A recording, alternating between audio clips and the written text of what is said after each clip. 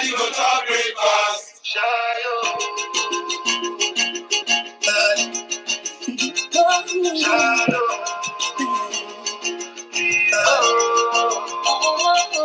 You go bow for the result, though. Nothing to discuss. Cause some people by the fault and without, though. Me, I be a doctor. I no go feed it, my insult, though. My mind is in the top. I put my life into my job and I know I'm in trouble. She manipulate my love, oh. I know holy, and I know that devil. But the Baba Prado, my yo, don't cry, yo. I need to go and shadow. I need to go and shadow. I need to go and shadow. I need to go and shadow. I need to go and shadow. I need to go and shadow. I need to go and shadow. Okay. A very good evening to everyone here. Good afternoon, good morning, wherever you are. Thank you for joining us again this Sunday. You know, I'll say I'm actually, let's say, short of words. You know, from the excitement of the race. You know, in my opinion, the race of the season so far, I don't think any track has topped the excitement we've gotten from this race so far this season. You know, especially in the last few, not even in the last few laps, all through the race from the first corner, you know, down to the final lap. I would say it's been full of excitement. You know, a big congratulations to Carlos Sainz. Carlos on his first achieved his first podium, and then got his first win in a very, well, let's say in a prestigious circuit, you know, and venue. Silverstone, a place that is highly regarded on the calendar. So big ups to him. I hope things go up there for him. And then we could say Perez. This is what I mean by this race has been very eventful. At the time, I even forgot Perez was in the race. I forgot Perez was in the race. It was towards the safety car. Towards when the safety car came, and I was like, oh, this brother is still here, you know. So after that front wing damage that, you know, took him back a bit, you know, he was able to recover and, you know, be on the podium. So great drive from Perez as well. And then I know we have a lot of Mercedes fans here. What I would say is congratulations to you all. You know, your GOAT is, well, I say your GOAT is back up there. And I wish, or rather, I hope that it can be up there, you know, for your sakes. And then, unfortunate incident from George Russell. Both Alfa Romeo's out. I'm glad that Guan Yu Zhou is happy. Sorry, not happy. Well, you should be happy. I'm glad that Guan Yu Zhou is safe and healthy. I think that was a very nasty incident, and luckily there were no marshals there, which is another good thing, because that could have been very nasty as well. So usually I have a note of things that happen, but because of so many things happening, I'm just freestyling from the top of my head. So I guess we'll just look, or rather go into things as we progress. So first of all, I'd like to call on Peter, and then after Peter, please guys, if you'd like to speak, please raise your hand, and then we'll go from there. And yeah. So Peter, please go ahead because you were the first on here. Imagine not liking Formula One. That was fantastic. I don't care who you were rooting for. There was something for everybody in that race. Unfortunate first lap incident. Very happy that Zhou Guanyu has even taken to Twitter himself to let everybody know he's okay. And mad respect for George Russell for his response on that. I know there's going to be some criticism for the marshals for putting his car on the tilt bed, but the marshals are going to do what they're going to do, and they have no idea of intent or anything. Well, if there was any intent for him to at least to try and limp back to the pits, but still, you got to respect George Russell for his response, and good on him for that. And just think back, after Azerbaijan, there were people questioning whether Carlos Sainz belonged, whether he needed to start fearing for his seat with Ferrari. And all he's done since then, finished second in Canada and got his first win here at Silverstone. And the crazy thing about that, and I'm going to stick to this, and I could very well be proven wrong, and I'll acknowledge if I'm proven wrong, but this is the kind of thing where once you crack the code and you get that first win, they could start coming in bunches for Carlos Sainz. He's got that kind of ability, and I would like to see start of a good series of finishes, including a few more wins for him as a result of this. Thank you so much, Peter.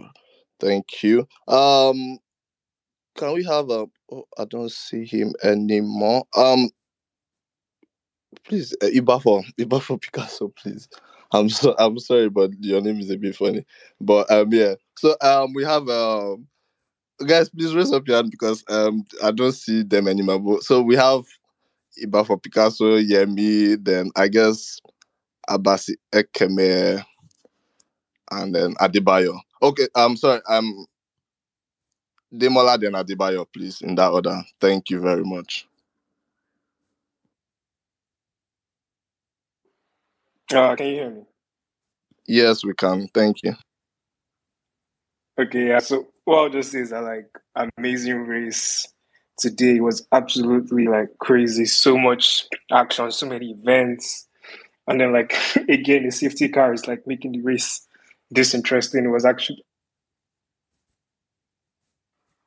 I don't know why I got muted. Can you still hear me?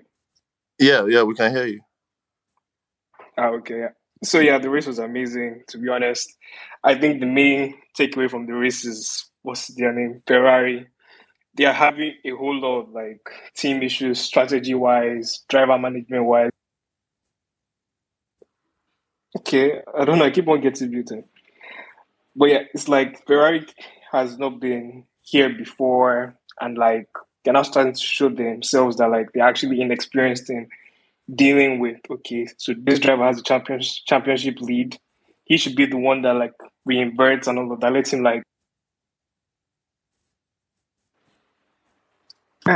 weird. Okay. What's happening? Okay, can you still hear me? Because I keep getting muted for some weird reason. Imade, is it okay on your end? Yes, it's okay on my end. I don't know what's going on. Okay, and I guess it's okay for Bolaji as well. Okay, all right then. Sorry about that. Please just go ahead. Sorry about that. Yeah. So Ferrari is showing their inexperience today, right now. So I don't know what they have to do, what they have to sort out by next race. They just need to sort out who is actually the main driver. Because I still maintain the position that if Leclerc did not suffer any damage today, he could have actually been competitive today. I don't think he would have been as bad as he was currently, but because of the front wing damage, as minor as it was actually a pretty big deal to his race, and I think that messed him up in a big way. But yeah, big ups to Carlos Sainz. I've always been a Carlos Sainz believer, and he has finally won his first race, and he's starting to prove his doubters wrong. And I hope maybe in the next race, the Austrian GP, he can do something pretty big, but that'll be doubtful because Max Verstappen will be back. Because like I think this race would have actually been a boring race if Max did not have any issues. Because like Max was literally dropping everybody initially. He already passed signs at the initial starts of the race, and then like second starts was already doing massive things. I think it would have just been Max all day, but because Max had the issues with his car, that's why Max was way back. Another way able to have something like this competitive and interesting. And then Lewis Hamilton, I mean, mega drive from Lewis today. I did not even expect anything like that from him. He led the race for a bit, but then entire pits, all of that, then the safety car. I think like nobody expected Perez to be where he was because like Perez was 15th when Max was having issues, and then nobody could think that Perez would come up and be P4, and then the safety car will happen at that point in time, and then Perez will be able to like get past all of them to get into second. That was absolutely wild. And like Perez got P2, even though he got P2 by forcing the driver off the track. But you know, it's Red Bull, so they can't do that. Nobody else can do that. But yeah, congratulations to everybody, and I'm looking forward to the next race. Thank you. Guys, please, I see so many hands up. So please, if you can just keep it within this 3 minutes limit. Yeah, thank you very much. So good, my brain. Please, if you were after yes, please carry on. Thank you. Okay. Good. First, I'm happy that Zoro is okay. I think that has to be said. You know, the whole Grand Prix could have taken a different mood. Or something happened to the guy, so happy for him.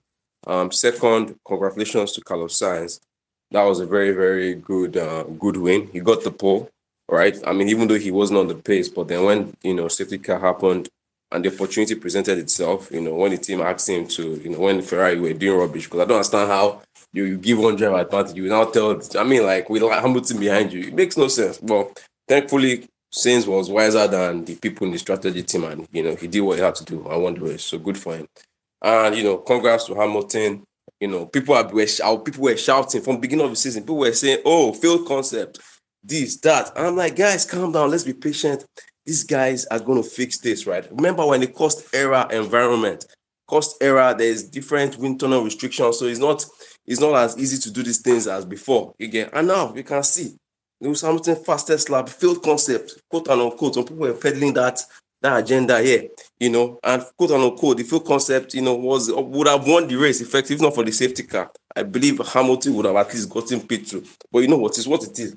The most important thing is the car is quick. The concept is quick. The concept that people are calling failed, it's not really failed. People were here yesterday saying, "Oh, Max will win." I'm just like, are these people jokers? But it's Red Bull fans, so sometimes you can't. They say all sorts of things, but it's okay. P3, look at Max slugging in the mud with Mick Schumacher. Guy, you are supposed to be protecting, your small 2 points or 3 points. You want to take another driver out. It doesn't make sense to me. But I mean, it's what it is. It's comes to be expected from the guy, But anyways, good luck to congrats to Perez. He took advantage of a very, very fortunate situation. My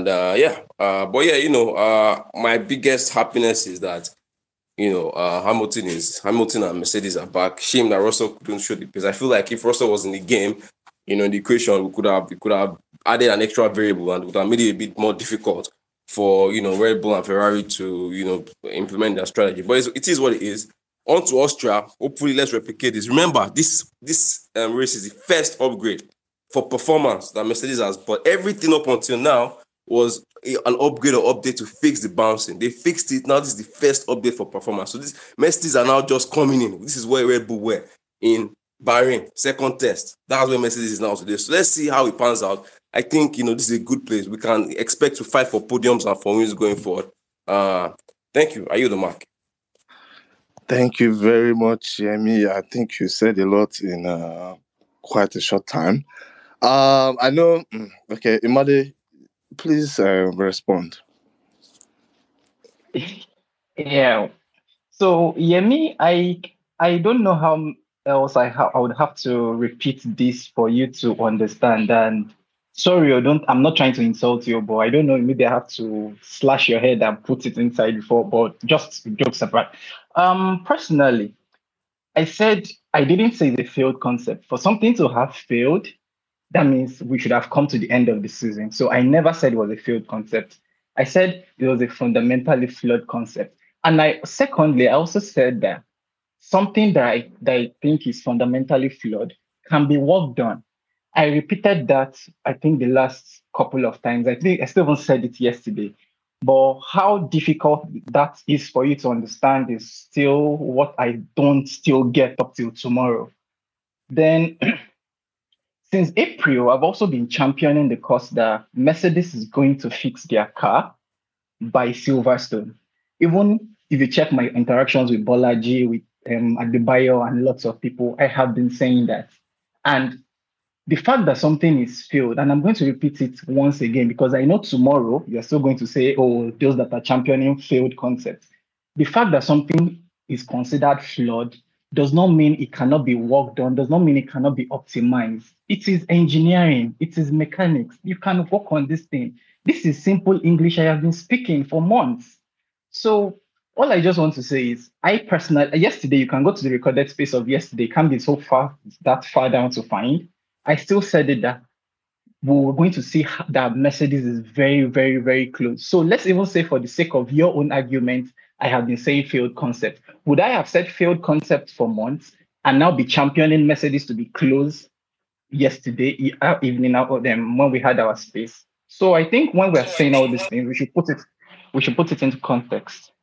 Yeah, thank you. Let me just quickly reply, please, admin. See, I like all these kind of things. This is very revisionist, right? Remember, we have admin. These podcasts are recorded now. It's on Spotify, right? So we can go and check. Yeah, The yeah, truth yeah, is, yeah, you yeah, know, yeah. it's The very last convenient. It's so episodes have not convenient for you to say, uploaded, but I've changed my out. The concept is going to be improved. We're all in this space. It's the beginning of the year. People are calling for. We're calling for Mercedes to abandon it mid-season, including you. Now it's so convenient to say, they can improve. Of course, but I'm not surprised. You're a Red Bull fan. You support Max Verstappen, so it's to be expected. All this revisionist movement, but it's okay. It's okay. Either way, I will move forward from here. After today, now that I have come, I have admitted that the concept has not failed. I'll move on. Going forward, we can both agree that the concept is there's nothing fundamentally wrong with it.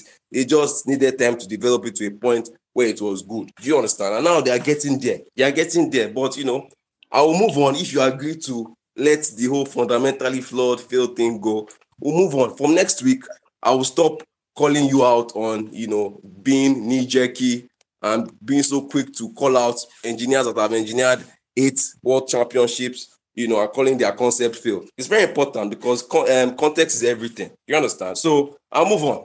But let's not be revisionist. It's not good. You understand? Thank you. Hear Yeah, me? me. Hear me? Thank. Hear me? Hear me? My guy, please chill. Hear me? I literally just spoke English couple of minutes ago. I was not speaking French, Russian, or any other foreign language to you. I spoke English. And I said I didn't call this thing a failed concept. I called it a fundamentally flawed concept. It doesn't mean I must be right. But the fact that you still even think that this is race 8 or race 9, if I'm right, this is over one third of the season in, and they are just fixing something. I don't get how else you want. Do you think Lewis can still win the championship this season? Like, I don't understand this thing. I literally said then, and you said you can be these things are being recorded and can be listened to. You can play back. Please, if there's any particular one where I said, oh, it's failed, it can't be worked on, they should ditch it, and that kind of a thing, if there's anyone, please record it, point my attention to it, and tag everyone. Let them actually hear me say that. I said this thing was fundamentally flawed, and I also said it could be worked on. And I said that was Mercedes planned to be finishing 30 to 40 seconds behind Red Bull and Ferrari. Those were the things I said. Yes, we know we joke about all these things, we cook and all that kind of a thing. But what I would not permit or what I would not like is something I said and I'm being lied against. No, I would not permit that. Thank you. Okay. Thank you for the clarification, my co-host. Demola, please go ahead. Thank you for waiting. Demola. Sorry, I'm here. Can you hear me? Yes, please. All right. So this is the first time I'll be speaking on this space. I usually just prefer to observe and listen and learn. But this was quite a very interesting race. I really enjoyed myself. I mean, I've been following Formula One for about 3 seasons now. And this is the first time that I feel like, yes, I need to speak on this space. So, of course, I missed a bit of that, from the second restart. I missed it. So, first of all, well, we thank God that Joe is safe, and because that crash was, I kept screaming on the top of my lungs, like it was. But we thank God at least it's safe. Then the grid just rearranged in a very weird way, and but we thank God, very interesting race. And as a Mercedes fan, I'm very happy. Lewis P3. Although I was still thinking there would be some sort of time penalty for Perez, but they said no investigation, so we move on. So yeah, I'm just very happy. My blood is still pumping from all the excitement of that race. But thank you for allowing me to speak at least until next time. Thank you very much, Demola. Thank you so much. Adebayo, please. So I'm sorry, Adebayo, just quickly, just before you go ahead. So the queue now is Adebayo, Abasi Ekeme, then Shegun, Salim, and Quicksilver, then Papi in that order. Thank you very much, guys, for waiting. And Bruno, yeah, sorry. Bruno. Sorry, guys. Thank you all for waiting. Adebayo, please go ahead. Initially, you mentioned Abasi before my name, so I don't know whether I should go first. Oh, sorry. Yeah. There's so much going on. Okay, Abasi, please go ahead. Adebayo, thank you for that. Good evening, everyone. Fantastic race, as everyone has said. Show you the final 12 laps after the restart. Mega stuff there. And I think it's safe to say everyone is happy for Carlos. 150th start, first win. And nobody had quite a decent career. Not every decent driver gets a race win. So it's something he's checked off. And I think, as Peter mentioned earlier, this might just, usually we see that a lot when someone has a good result and we say, this might just turn the tide for them. And well, maybe, he's in a great car. Charles has had a terrible run of form in the past 3-4 races. So maybe just on the aspect of momentum and morale, maybe Sainz has the edge now, and that might just do something for him going into the next, I think, 3 races before the break. And Ferrari, I don't know. When we see other teams give team orders, usually Mercedes and Red Bull, there's usually a lot said. But I think today shows the need for, they're not always right, the team, as we saw at the end, Sainz, to the look of everybody, made the better decision to go against their order.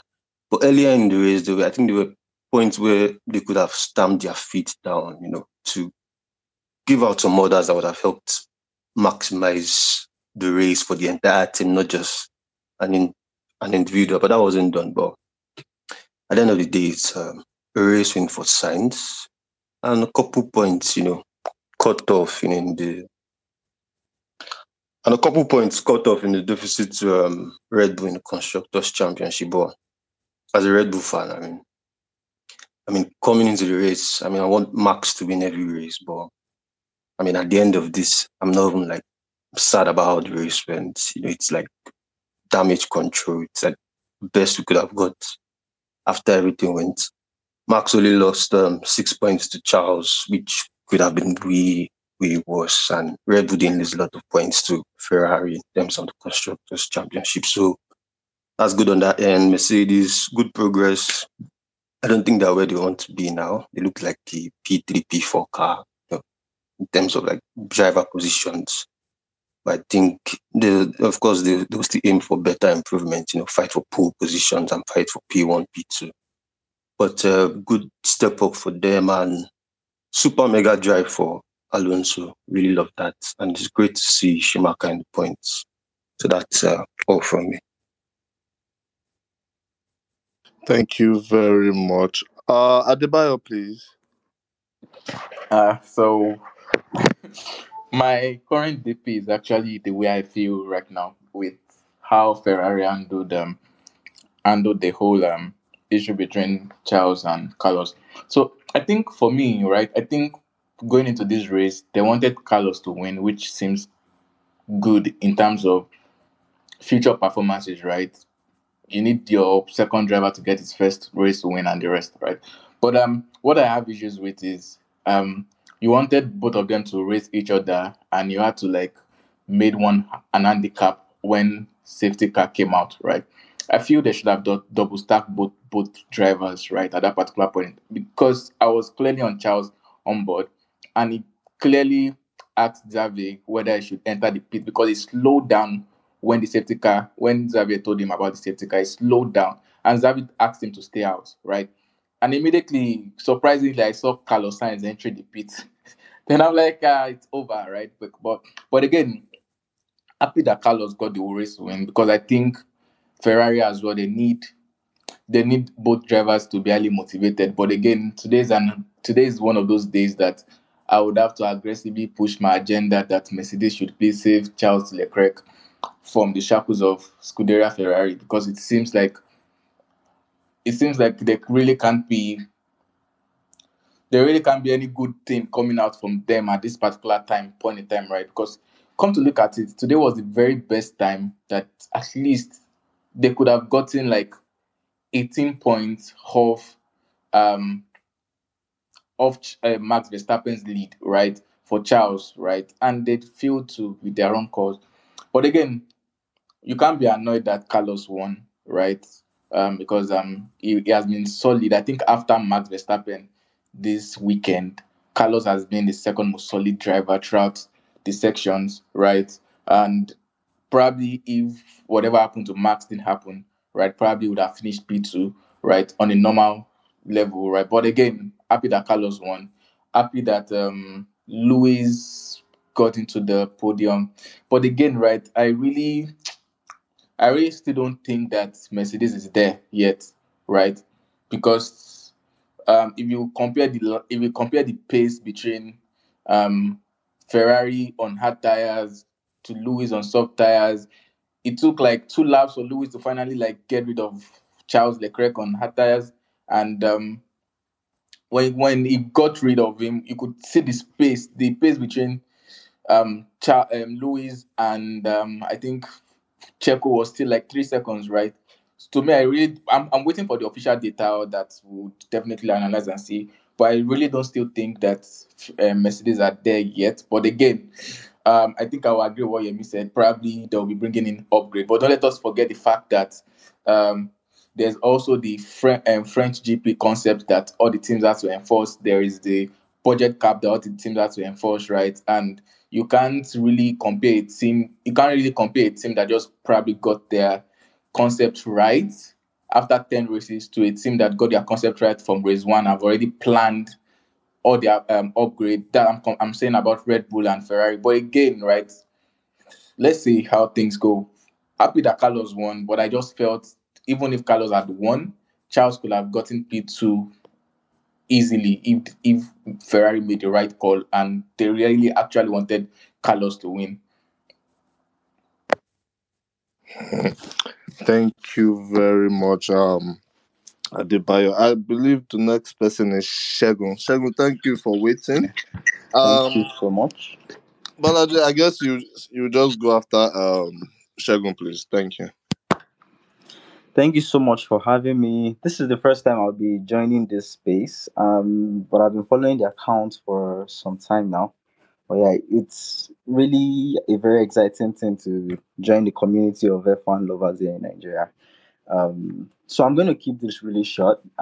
As a Mercedes fan, I'm so happy with the results today. But Very unfortunate that Russell could not, join the party. It would have been a very, very exciting race and probably would have gotten like a holistic view of what the upgrades are doing, how it's performing. But then, hopefully, in races to come, would have some better results. But then, um, about Perez, I think he has proven over time, and then he keeps proving time after time that he's the perfect number two driver for Red Bull. He's doing really, really great.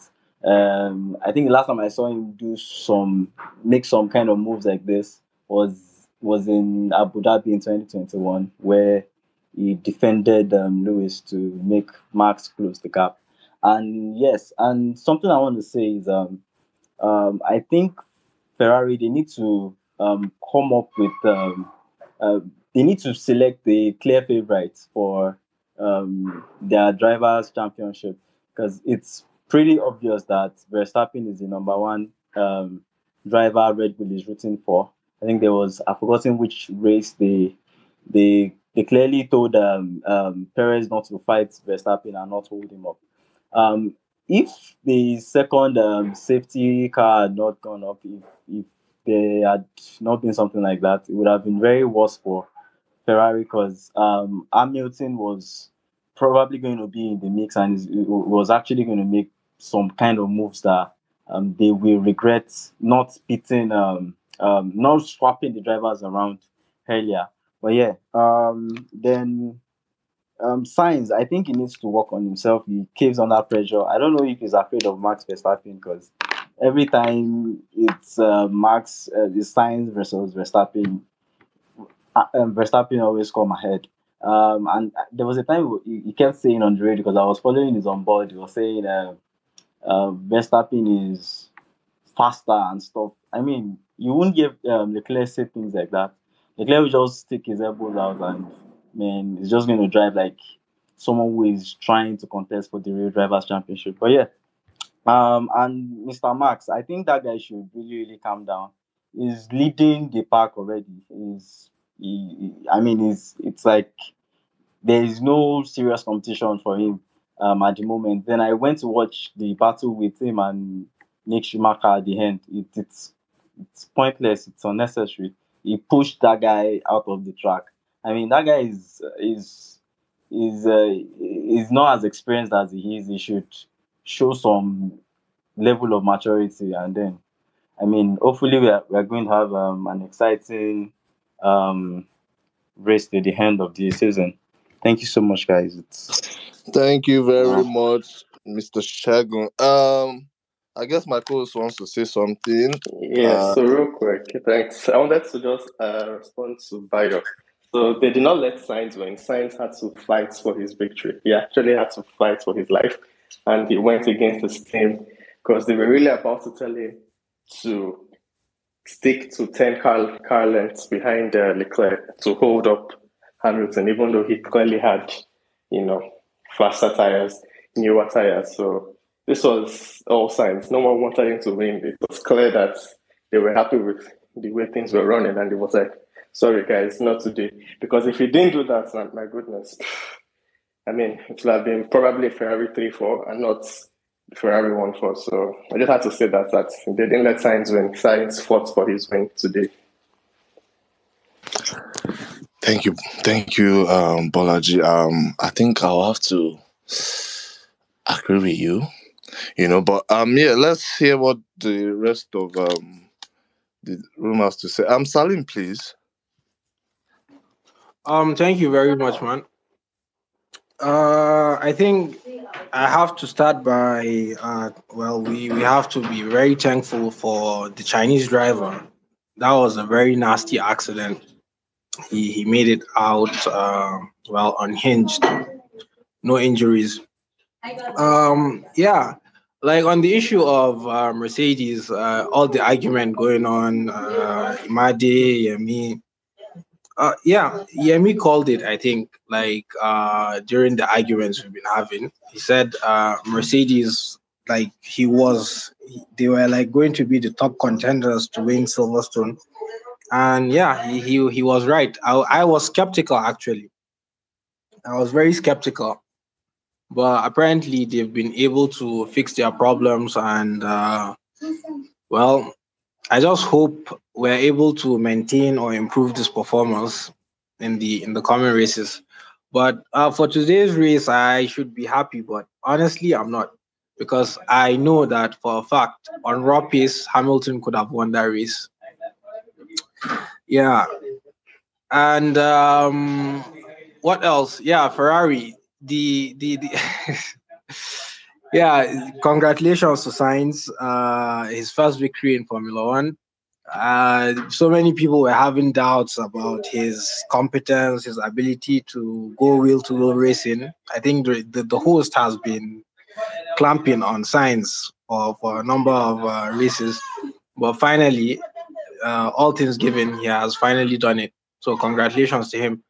But like, one thing I noticed is, if, for instance, the Mercedes strategy team, if they were really going to, like, Hamilton was pumping fast laps after fast laps after fast laps until the hard tire, no, the medium tires decided to go off. Why wouldn't they just bring him in? Because he could have really won on like raw pace, and he might have had maybe a better chance to win. But well, it is what it is. Thank you very much. Thank you, Engineer Salim. Thank you so much. Much appreciated. I believe we have Silva. So Silva, then Bruno, please, in that order. So Silva, Bruno, then Pels. Yeah, thank you. Because they have, sorry, sorry, not Pels. Sorry, not Pels yet. Sorry. Silva, Bruno for now. Sorry, I'll repeat the order after this. So thank you. Good evening, everyone. Good evening. To be honest, like this is the most excited I've been all season, for crying out loud. Like up till now, my heart is still racing. To be honest, since lap 25, like it was just pure madness, in a good way. But to start with, I'm glad that Joe is actually all right, because that accident, without the halo, I could have been saying something else, but we thank God that he's fine. Then Sainz, I'm really, really happy for Sainz that he's got his first win in the F1, after 150 races, It doesn't come easy, and all that. So kudos to him. He really, really tried, and going against team others, to get that win was quite good and all. Then Perez, oh no, Perez is a beast, coming back from 15th, to still make P2, man. Like, after the race, I'm like, there's no way they won't give him, like, driver of the day, because initially I was hoping it would be Hamilton, but I'll be honest, man, when you see someone who drives good, you need to give it to him. So Perez deserved the driver of the day, and all. Then at some point in the race, I was really happy when Ferrari were having their back and forth with Leclerc and Sainz. I was like, well, the more they do that, the more it plays into the hands of Mercedes and Hamilton. All I'm looking for is for Hamilton to win the British Grand Prix. And for a better part of the race, sector after sector, you were seeing purple from Hamilton. I was like, my heart kept beating. I'm like, okay, we could do this. The upgrade today, increased Mercedes pace, big time. They were not really off the mark from Ferrari and Red Bull. Honestly, if Max was in the mix, trust me, he will have. I think this race will have been like a forgotten race. Will have been like a one-horse race, because on the straight, Red Bull, they are fucking fast. They have a rocket ship on the straight line. That was why it wasn't easy for Hamilton to defend Perez. It's not, you can't take it away from Red Bull. They have the car this season. It will take a lot for Ferrari or even Mercedes to try and catch them at the moment. Then at lap 33, I think before Lewis had his tire change. I was hoping, because one of the commentators talked about, if Hamilton could go like 8 more laps, and now put on the softer compound tires, which will now take him to the end of the race, whereas other people will have to maybe like pit like twice, because he pushed that medium tires, to the limit a bit more than every other person, and that's the kind of thing you see from Hamilton. He has a lot of he has the ability to manage his tires properly, and coming to Adebayo about what he said with the rules in France, if you've checked online recently, you find out that FIA found out that I think Red Bull and what's it called, Red Bull and Ferrari have been using flexi floor, which tends to make the car a little bit less stiff and gives it more downforce because of the fact that it's able to flex on that these conditions, whereas every other team has been using a floor that is uniform all through, which is why they are going to bring out that rule that is going to make everybody use the same floor dimensions, as against what Red Bull and Ferrari allegedly are using. Sorry, Silva, please, if you can just wrap up a bit because of the number of people. Thank you. Yeah, well, like, as a Mercedes fan, I'm really, really, really happy at Lewis coming third and where Mercedes are at the moment with their car and their performance. By maybe 2 or 3 races, we might see them, gunning for the first position and all. Yeah. Thank you very much. Can we have Bruno, please? Thank you. Good evening, everyone. I would like to mention the things that were mentioned before. I'm happy about Carlos to getting his first victory after 150 races. And also, even though I'm not a Mercedes fan, seeing Hamilton back on the podium it just feels normal, because podiums without Hamilton are just weird. I don't know why, but it just feels that way. But I would like to talk about the thing someone said before that, when Red Bull is closing the door for someone to overtake, that when Red Bull squeezes someone, there's no investigation in it. But, if you see, if you look on that first restart on lap 2, when Carlos completely squeezed Max, there was no investigation as well. So I don't think so. It's like just a one-way thing that, you can be Red Bull and do whatever you want. It's just like it's part of the hard racing. And I think some people just don't realize that, this is not all about just overtaking with DRS, but it's about hard and sometimes unfair racing. So I think these things should be normal and there shouldn't be like this bad for other people, because I think it's completely normal. If you look back to Senna, Schumacher, they all just were so aggressive. And right now we are calling them the legends of Formula One. So I think it's completely normal. And the next thing I just want to say very quickly is I think Mercedes are getting there, but on a pure pace, they're just not on the same level as Ferraris. Well, Silverstone was something else because Hamilton was catching up Carlos and Leclerc so quickly. But I think they have a huge amount of work to do. But I think they will sort it out in the 3 rounds. I think we will see them fighting even for a win and not just for a podium. So that's everything for me. So thank you. Thank you so much, Bruno. Also, thank you for waiting. Papi, please. Thank you for waiting as well. Please go ahead. Hi guys. First of all, I'm happy for Zoe that he's fine.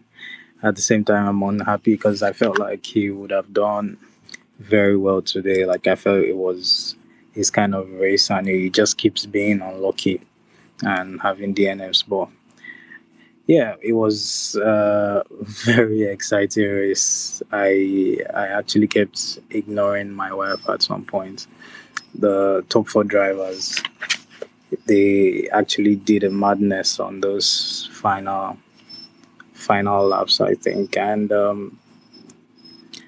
I think Ferrari needs to be more ruthless with their decision making because I think these things stand out with Mercedes and Red Bull. Like you can't just keep going back and forth because I feel they could easily have gotten a 1-2 today, and I mean going Charles going all the way back to P4 was just yeah, and I think Checo is my driver of the day.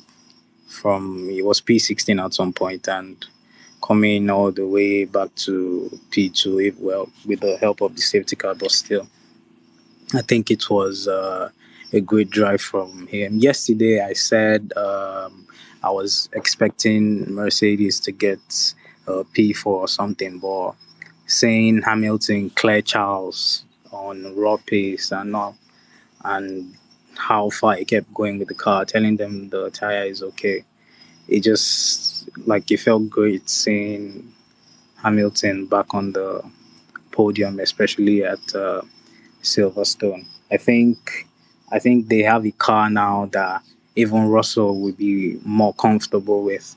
And yeah, if not for what happened to him, and yeah, I think going forward, Mercedes will be a bit more competitive. Definitely not where they want to be, but yeah. And I heard someone say something about Max driving against Mick. Say something like he should have let him pass or something.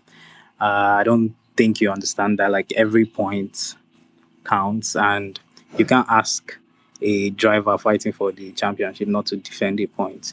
There were like several points of the track Mick could have overtaken him, but if he's closing the door on tight corners, then don't take tight corners.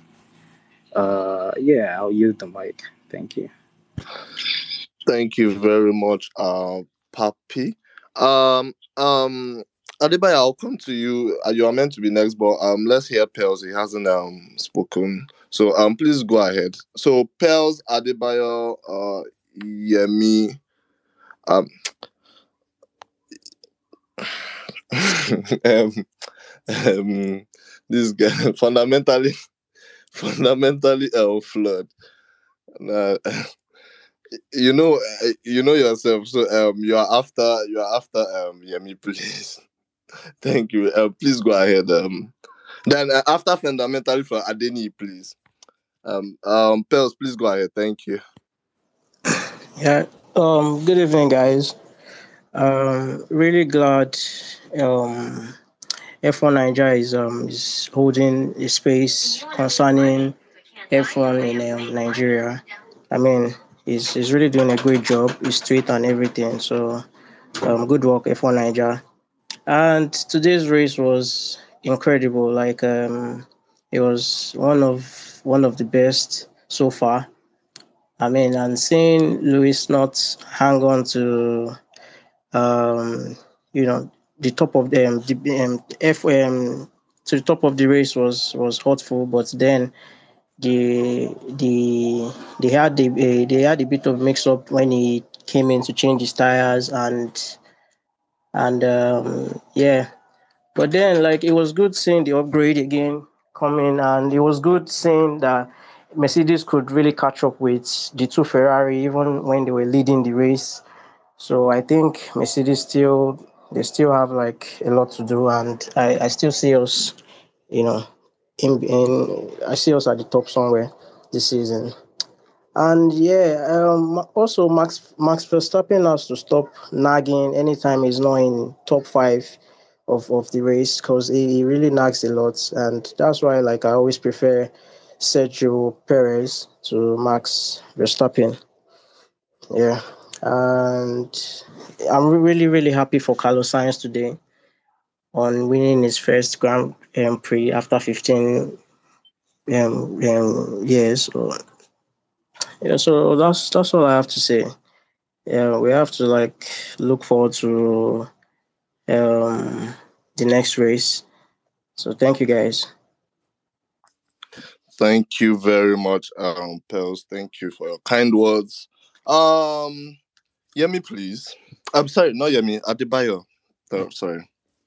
Yeah, I just wanted to like respond to what Bolaji said, right? So this is my thought process, right? Right. You can't use like a wrong call to correct a wrong call, right? So what that means is that what Ferrari told Carlos Sainz that was on the soft tires versus Charles that was on a 15 lap hard tire was completely wrong, right? Which even me myself in my room when I had that call, I was screaming that that was a completely wrong move, right? Because you've already made a bad call, right? You can't use that to correct it. And what I'm also saying as regards the fact that it seems like they favored Carlos in this race. It was clear, man. You could see that even with a 5 point damage error car, right? Charles was still way fast, was still quite faster than Carlos, right? And even when they allowed him to pass Carlos, right, he was able to like create like a massive 3 seconds gap to Carlos, right? What I was saying was that they should have double stacked both drivers. I was on Charles' onboard, right? Charles literally slowed down when they told him safety car. He slowed down at the entry of the pit lane and asked Xavi that she do pit. The guy told him to stay out. Now he could go back and listen to the onboard, right? He literally told the guy to stay out, right? But again, you can never use that stupid call, right? That you made a call to now correct the fact that come on, you they would have literally like lost the 3-4, right? And in my own opinion, I feel right if you reverse the team to Red Bull in that particular scenario, they will have gotten their 1-2 right easily, right? At that particular point, you double stack both drivers to soft tires, which they should have done, but they didn't do that. That's the whole thought process. Adebayo, can I ask you a question, please? Go on. Have you by any chance considered being a race strategist? I don't know. I don't know, but what I know is that today's strategy call from Ferrari was horrible, right? The team calling in itself was horrible. The double stack would have worked. Charles was 6 seconds ahead. Come on now. Anyways, thank you very much. And yeah, okay. So moving on, we have Yemi. Thank you, Adebayo, for that. Yemi, please go ahead. All right. I just want to talk about two things, right? And Admin, you just be patient with me. Number one, right? It goes back to the quote and unquote. We've left field concept now. We're calling it fundamentally flawed concept. Quote and unquote, right? I would like us to at some point just discuss, if you have the time, discuss how it came out this weekend that apparently some teams, I won't mention names, have been found based after the FIA's investigation from the fallout of the Baku Grand Prix. They've been found to, have been exploiting the floor rules, right? With the plank being bending at some point. So what's happening is that some teams have been bending or have kind of flexed their floors to such an extent that it creates more downforce, and which means that the plank wear, which is supposed to be maximum 2 millimeters, some guys are wearing their floors by as much as 6 millimeters, right? I won't mention names, but you can probably guess who they are, right?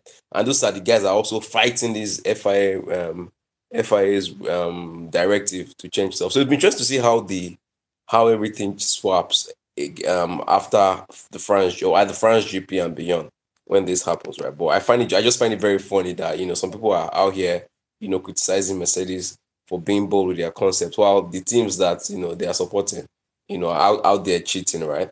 That's number one. Number two, I want to also just big up Leclerc, right? I'm a big fan of the guy. I've said it here, and I will stand by what I said back in the past that this guy is, in my opinion, far ahead of Max in terms of just speed. I mean, we can see this year the guy is decking in terms of qualifying, right? He's on top of his game. Max is nowhere near his speed in the quali, right? And in the race, there's been situations where he's been leading and he has to retire. So I can't blame him for that, right? The guy put it in. He was leading the race, he would have won, and then Ferrari, messed up, right? Even in the races where Red Bull won this year, they retired from second. So you can't even argue that okay, maybe Red Bull were in the lead when he retired. So I just want to big up Leclerc. And I mean, I think that just even came, just to emphasize that point. You see today when both Leclerc and Lewis, they both were able to take that turn, is it turn nine corner, cops. Easy. They both did it. And even Lewis has come out to say, look, that was sensible driving. But last year when that happened, when one driver, a certain driver turned in on Lewis and everybody was shouting, blah, blah, blah. Horner came out and was inciting all sorts of bullshit on Lewis. We not hear the word. Is it 53G? 53G is stuck. I will never forget it like that. That somebody hit the wall at 53G. But at the end of the day, I just want to big up Leclerc. Just to say I think he's a fantastic driver. I know that Mercedes are probably too far off at this point. They will catch up at some point, but catch up in the point. But it might be too late to fight for a championship. But I just want to big up Leclerc. Just for being a fantastic racer, level-headed guy. And just being also a clean racer, unlike some other drivers on the grid. I just want to just put out. Thank you. Thank you very much, Yemi. So if you are wondering, the teams that Yemi is talking about is obviously Red Bull and Ferrari. I put up the article, or rather the latest article on that topic. So if you want, you can go ahead and then read more into it if you are concerned. Moving on, we have I believe it's fundamentally wrong than Adini. So yes, please. Yes, I just want to reply something the last two speakers said. First, I'll just reply Adebayo first. I think it is morally wrong to say that Ferrari wanted Sainz to win.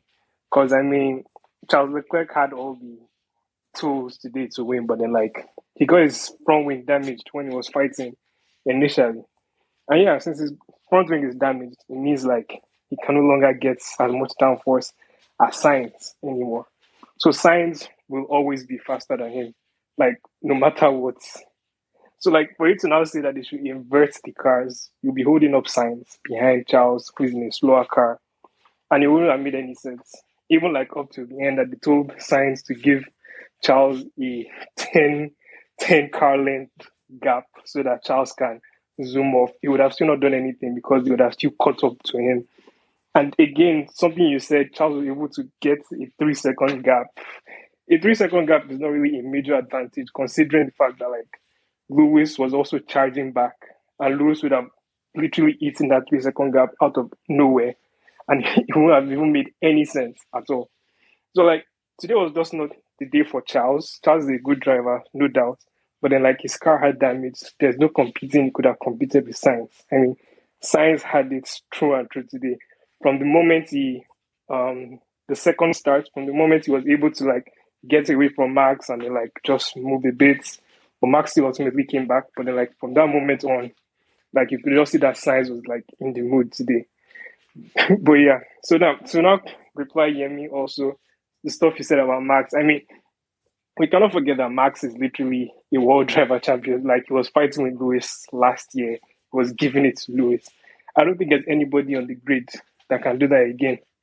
Apart from Max, literally, Max is on another level. Yes, we can see Charles is close to that level, but then, consider the fact that, Charles only has 4 race wins. Even with everything, he only has 4 race wins. Sainz has 1. The difference between both of them is 3 races. Max has, 26 or 20-something race wins. That is a massive amount of race wins. You can't say somebody like that is miles behind Charles Leclerc. It doesn't make any sense. It doesn't work that way. Max is absolutely clear of this guy. From what we know now, he's clear. And if Max did not have any issues with his car today, estimating the fact that it would have been a boring race totally. because like Max would have etched out a total gap from everybody else, and then we'd just be seeing that like maybe LH is catching up from behind, and then LH just finishes like maybe P3, P2. But then, like, Max would have etched out a massive gap from the onset if his car didn't have any damage. Like, to be honest, it would have been no competition. And I feel like that's what we're going to actually see when come the Austrian Grand Prix. You'd actually see Max come out full force unless he gets damaged again. Because, like, you could actually see with Perez. Perez used that same car to come from P15 and finish P2. Now imagine that same car with Max Verstappen that is faster than Perez and better than Perez. You can't even imagine what would have happened today. So you can't just say that like Max is trash. Like, nah, it doesn't work like that. But yeah. Thank you very much. Fundamentally, Can I quickly respond to just that? Happened. okay. All right, so I mean, I will stand by what I say, man. I think Leclerc is a far better driver, and people like to drop this race win argument, and and when they drop it devoid of context. Max has been in a race winning car for majority of his career, right? He spent one year and 1.5 year in Toro Rosso, and he was promoted to the Red Bull, and he's been in a race winning car for majority of what he's done. So clearly, this guy is a great talent, no doubt, right? And obviously, the wins and all those things, the results are reflective of that time he has spent, right? I am telling you guys, I don't know, I don't understand. I guess people are drinking the Kool-Aid, right? But I'm telling you now, and I will stand by it. And posterity will judge me. Yeah, 30 seconds, please. Yeah, no, will judge me, right? Leclerc is a better driver than Max. You will see. Don't worry. But don't judge race me because Leclerc hasn't been in the car. He's only had a couple of races this season. He has been on pole. If he had the 2 races retired, he will have how many race wins already, and you take 2 from Max. So let's add context to it, right? I will stand by it now and anytime in future. Leclerc is a better driver. It's as simple as that. But it's okay. Everybody's entitled to their opinion. Thank you. Sorry, can I just say one last thing? So please, yeah, 15 seconds. Yeah, sure. So if you're saying that Max has been in a race-winning car all his life, all of that, Lewis has been in a great race-winning car, Valtteri Bottas has been in a race-winning car, Nico Rosberg has been in a race-winning car, and Lewis Hamilton was able to prove that this is not just the car. It's the same way Max is proving it is not just the car. He's literally bullying Perez. Max literally forced Daniel Ricciardo out of his own team. It is not just the car; it is also the driver too.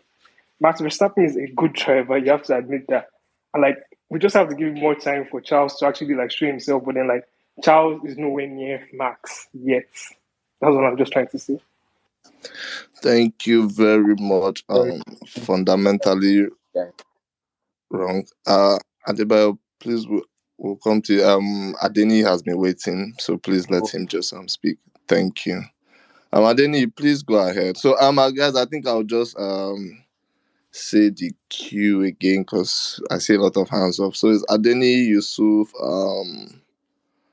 Silva, Magadal.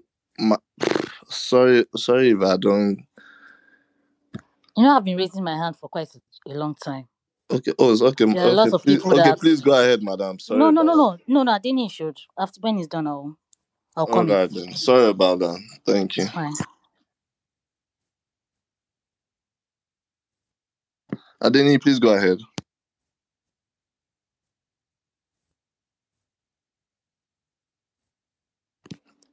Okay. Okay. Please, do you want to go ahead now? All right. So first of all, good evening. Sorry about. Can you hear me? Okay, Adeni, yeah, go ahead. Can you hear me? Yes, please. Okay. So first, I would like to congratulate Carlos again, like everyone, most people have already, and his first pole and his first win. So I would even quickly like to counter. I don't know who said it, but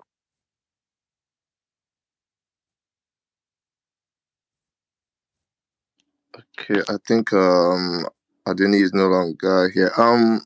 Madeline, do you want to go ahead now, please? Sorry for keeping you waiting. Please go ahead. Thank you. Hello, everybody. Um, this is my first time speaking on any space. Actually, I was going to actually come up yesterday after OC, but I was in a very noisy place, so I couldn't join. So basically, today's race, I saw that crash. That crash was intense. That crash was intense. 51G was nowhere close to, in my opinion, no. 51G is nowhere close to what I saw today. And thank God the driver is okay. And I also want to commend George for what he did. Imagine if George was in the race today, the heat he would have brought. Are you guys hearing me? Yes, we can. Yes, clearly. Please Okay. go ahead.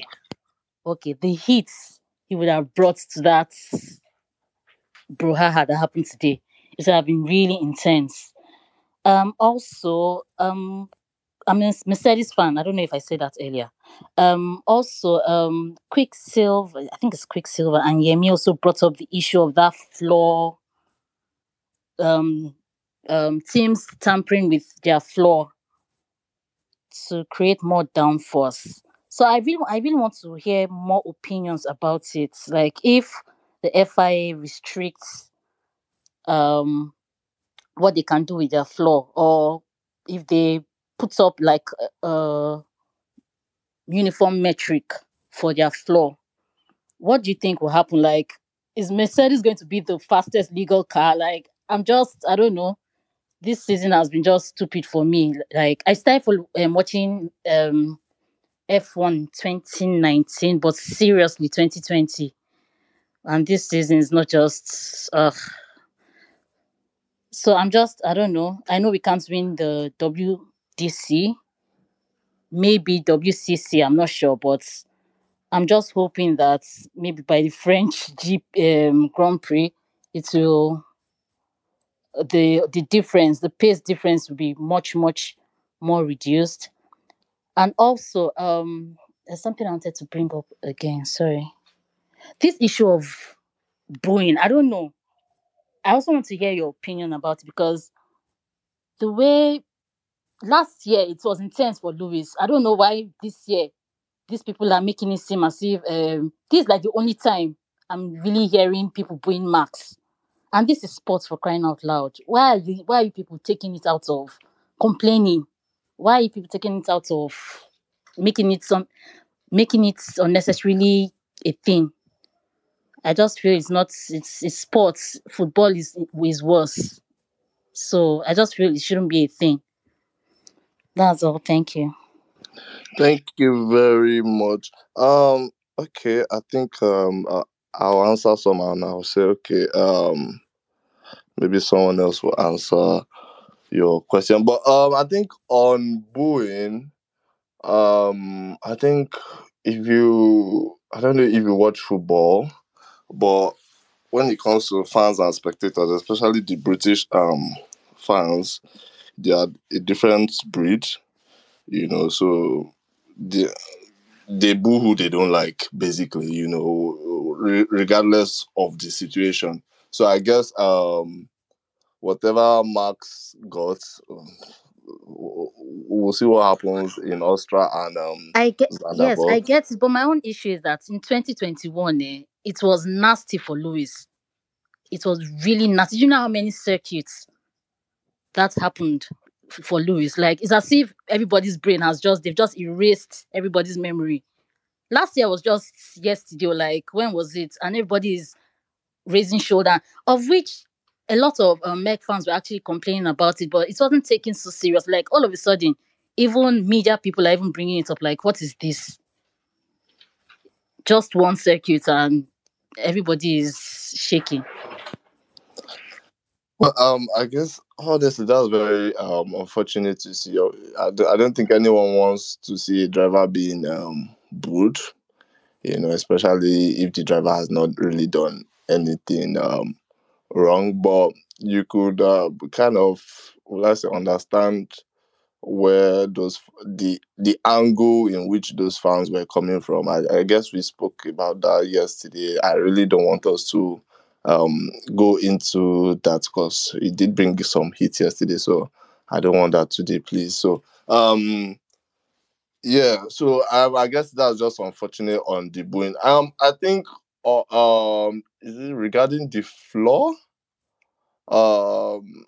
Sorry, what was your question on the floor again, please, if you don't No, I just mind? wanted to hear opinions about the floor. Like, the FIA said you're going to put more Okay, restriction on the flexibility okay, of the okay, floor. And okay.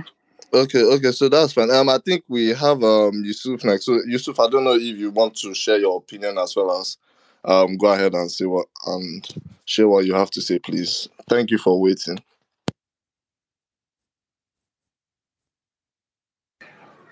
Okay, hello, good evening, everybody. Today's race was very interesting, like very, very exciting. Like someone said yesterday that um he doesn't understand how we are all going to watch the same race, and at the end of the day, we are still going to come here and still be interpreting it in a different way. It's just so funny. And Mr. Yemi, I really don't know your obsession with Max, man. Boy, I hear you. I mean, you compare Max to Charles, but like you said, everybody has different opinion. And my own opinion, what I want to say something about the board. Like you said something about other team manipulating the law, something like that. Let's not forget that before the beginning of the season, FIA conduct every fucking test for to pass these cars. But there's always something called a loophole within a law. Like every team now has the ability to interpret it in its own ways to make their car faster. And Mercedes has also been doing it for years. So it just comes to a point like last season, like especially between Mercedes and Red Bull, for example, like last season, both of them were not tackling each other a lot, using that same law that okay, this team is doing so thing. Like, okay, explain this law very well, restrict this so law, like putting restriction on everything from pit stop strategy, like don't do this, don't do this. Like no, but we can't really say that a team is violating the floorboard law. The only thing that has just happened is that because of the bouncing and porpoising, like now they are trying to like okay, use the same rules that have been applied. Like, okay, how can we like use this rule to control this stuff? So it's not as if a team has been violating any law. And for me, I feel that the difference between Ferrari and Red Bull is just so clear this season. Like strategy wise, Ferrari is really getting it wrong, and I don't know why. Because today I expect Ferrari should be racing with Max, not with Mercedes. That is, Mercedes was chasing them. But if you look at the table, like Charles has a chance of closing the gap between him and Max and giving, like, someone said that, okay, that his front wheel was damaged and Saints might be faster. But when Charles actually passed him, it was faster than Saints. And after the yellow stop, they could have pitted both of them and just let them race and see who is going to be faster. And to me, I feel they put Charles at a disadvantage, and which is very bad. And they've been doing it so far consistently, and I think it's going to cost them the championship a lot. Unlike Red Bull, I don't know, maybe because the challenge Red Bull, like they've won before, and the last year challenge with Mercedes, like their strategies are always on point. And I just wish for once, like I really hope for once, we are really going to see like the six cars fighting without any DNA or damage. Because today was actually very, very, very interesting. Like the last 5 laps, seeing those battles. Like imagine if Russell was there, imagine if Max was there. Like, imagine if no damage, like everybody at full capacity. And as much as I hate to say it as a Red Bull fan, I'm glad Mercedes actually like I give respect to that team. Like from being back, like they've catch up to the top two teams. Like respect to them. They're like respect is given to those who are deserved, and I feel Hamilton and Mercedes like no matter how much I seem to dislike them, like those guys just keep surprising me. Thank you. Thank you very much. Yusuf, sorry, to clarify, what fan base are you under? Huh? What fan base? Red Bull, Red Bull. Okay, very unfortunate for you, but congratulations either way. Yeah. So we do have I don't. Oh, Silva is not here anymore. Okay. Latif. So Latif, then Adebayo, then Abasi Ekeme, please, in that order. Thank you very much. Good evening, guys. So there's a lot to say, a whole lot, but we don't have much time. But let's just see how it goes. Happy for Joe that Joe is fine. Congrats to Checo. I mean, Checo put a blinder of a race from basically last to P2. It was a great drive. Congrats to Sainz. He converted his first pole to his first win. It's great. And one thing that is very, very important for Sainz is that Sainz has the mental capacity to not only race but to think of his strategy and think of what works best for him. We saw it in Monaco when he overruled the team's decision to come in for another set of inters and said no, he was going straight to the dry. And then we saw it here when they were telling him to back up the pack. He told them that no, that they shouldn't disturb him, that Lewis behind him is going to be too dangerous for him to back up the pack when he has clearly faster tires than Charles. So congrats to Sainz. Even if Ferrari want to mod him, he has the mental capacity to know what's best for him, and basically his strategies have been working fine for him. And on the regulations, on what Yemi said regarding the regulations, regarding the flexing of the plank, again, it's a plank we're talking about, like as in a piece of wood. And I said it earlier today that if allegedly what people are saying that Ferrari and Red Bull have been able to flex the plank by 6 millimeters, then I don't know. The engineers are effing brilliant, because I'm still struggling. I'm not an engineer. I'm still struggling to see how that happened. But while we're talking about it, let's not get too excited. I mean, FIA can call it a whole lot of BS and would move on. Basically, last year we saw a big battle between Red Bull and Ferrari off the track. Mercedes protested Red Bull flexi wing, and they told them that they had to remove it by the French Grand Prix. Red Bull also went after Mercedes front wing. So there's a lot of gamesmanship going on. So I'm saying people should not get too excited. The French GP is almost here. Would see how it happens. And finally, for Yemi and Co, who is saying, so one thing I have with Yemi is that Yemi ignores facts. He says, let's ignore race wins. How you ignore race wins in F1? It's not race wins that give you championship and co. He now focused on poles. He said, let's talk about poles. Yeah, poles, Max and Charles have the same number of poles. And you're saying Max is behind Charles. There's no metric in F1. I repeat, there is no metric currently in F1 which Charles is ahead of Max. So that's just by the way. I mean, my own is, if you want to raise agenda, if you want to cook agenda, I mean, go on, fine. You have the space, you can do anything. But you cannot now cook agenda and start bringing facts. If you're on facts, stay with facts. If you are cooking business agenda, stay with business agenda. Thank you. Thank you very much. Also, Abdulatif, thank you for keeping it, so rather summarizing it. I know you had a lot. Adebayo, please. Yeah, thank you. I think Yusuf made mention of some things I wanted to say, right? I just wanted to correct what fundamental concept said, right? At no point before the safety car was Carlos faster than Charles. At no point, right? How can I explain this to you? Yeah, you could say the medium tires probably was it DRS, but when they changed to hard tires, right, before they swapped both drivers, Carlos was not even matching the times Lewis was setting, right? Carlos was not even close, and Charles was surpassing that lap time by 2/10. So they had no other point than to swap both drivers, right? What I'm just trying to say was that if they had double stacked both drivers instead of keeping one person out, right, it would have been a different ball game. It could have been a different ball game, but you can't. And I agree with what you should have said, right? You are not racing against Mercedes, right? Your race is against Red Bull, right? And you should try to get maximum points, right, from that particular race. That's what I have issues with. If Charles had finished P2, there won't be any issue to be analyzing anything about whether this or that, right? That race was locked down P1, P2 for Ferrari, but they are stupid calls, right? And again, I said earlier that you can't use a wrong call to justify a wrong call, right? That call that they made to Carlos to back up the pack was a totally wrong call, right? Even Charles would not agree to that.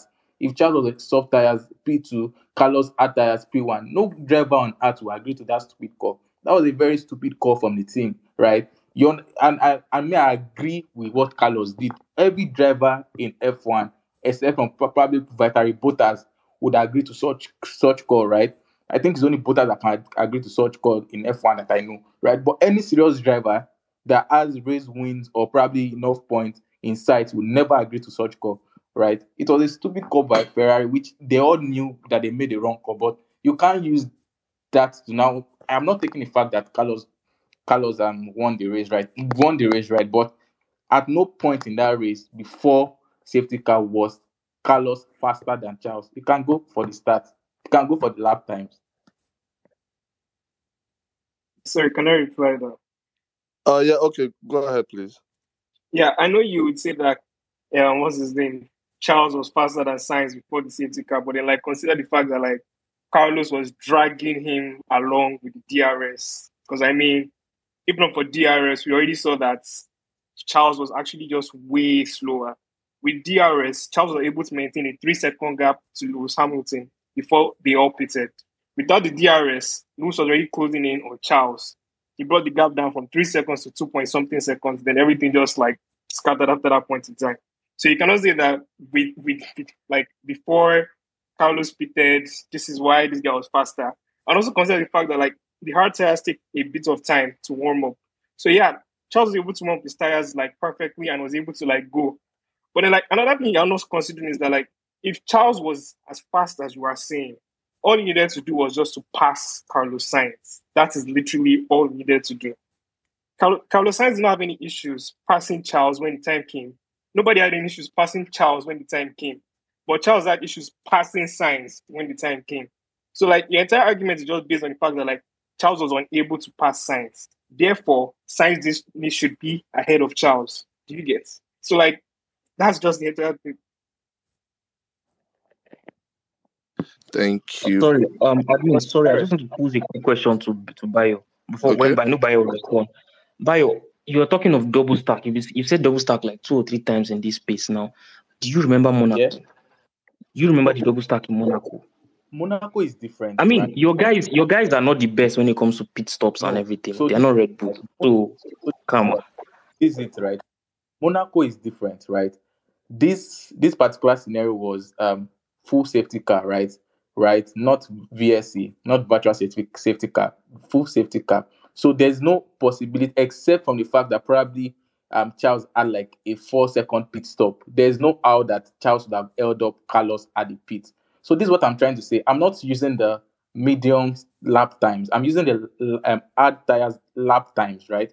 When Charles came to pit, right, after 5 laps that Carlos pitted, right, when he came out, he was surpassing Lewis' lap time, right? He was smashing Lewis' lap time, right? Which made much sense for the team in case of undercut, right? Because you can't hold up both cars, P2, P3. Carlos, with the way he was driving, P3, right? And you can't you can't hold up both cars. There was going to be an undercut for Lewis, and Lewis would pit and come out ahead of both drivers. So it was much realistic for them to, okay, even if both of you want to drag yourself along, at least match the lap times of Lewis, which Carlos never matched, right? He never matched Lewis' lap time, right? So the fact that you are now saying that Carlos overtook Charles, even Lewis overtook Charles now. Have we forgotten Abu Dhabi, right? If you're on a better grip tires, right? Someone is on 15 lap old tires, right? It could have it even with a bad start on your CV. You're on new fresh soft tires, and you can't pass someone on 15 lap Abba now. If you want to cook, let's cook gently. Abba, when you're not, it is both. I'm saying it is voters that might be unable to have passed Charles. Even no driver that is serious with championship or scoring point or winning will not have passed Charles at that particular time, right? All the cars that were relatively as competitive as Charles on soft tires passed him because it was on hard tires, which we all knew could have been an easy move, right?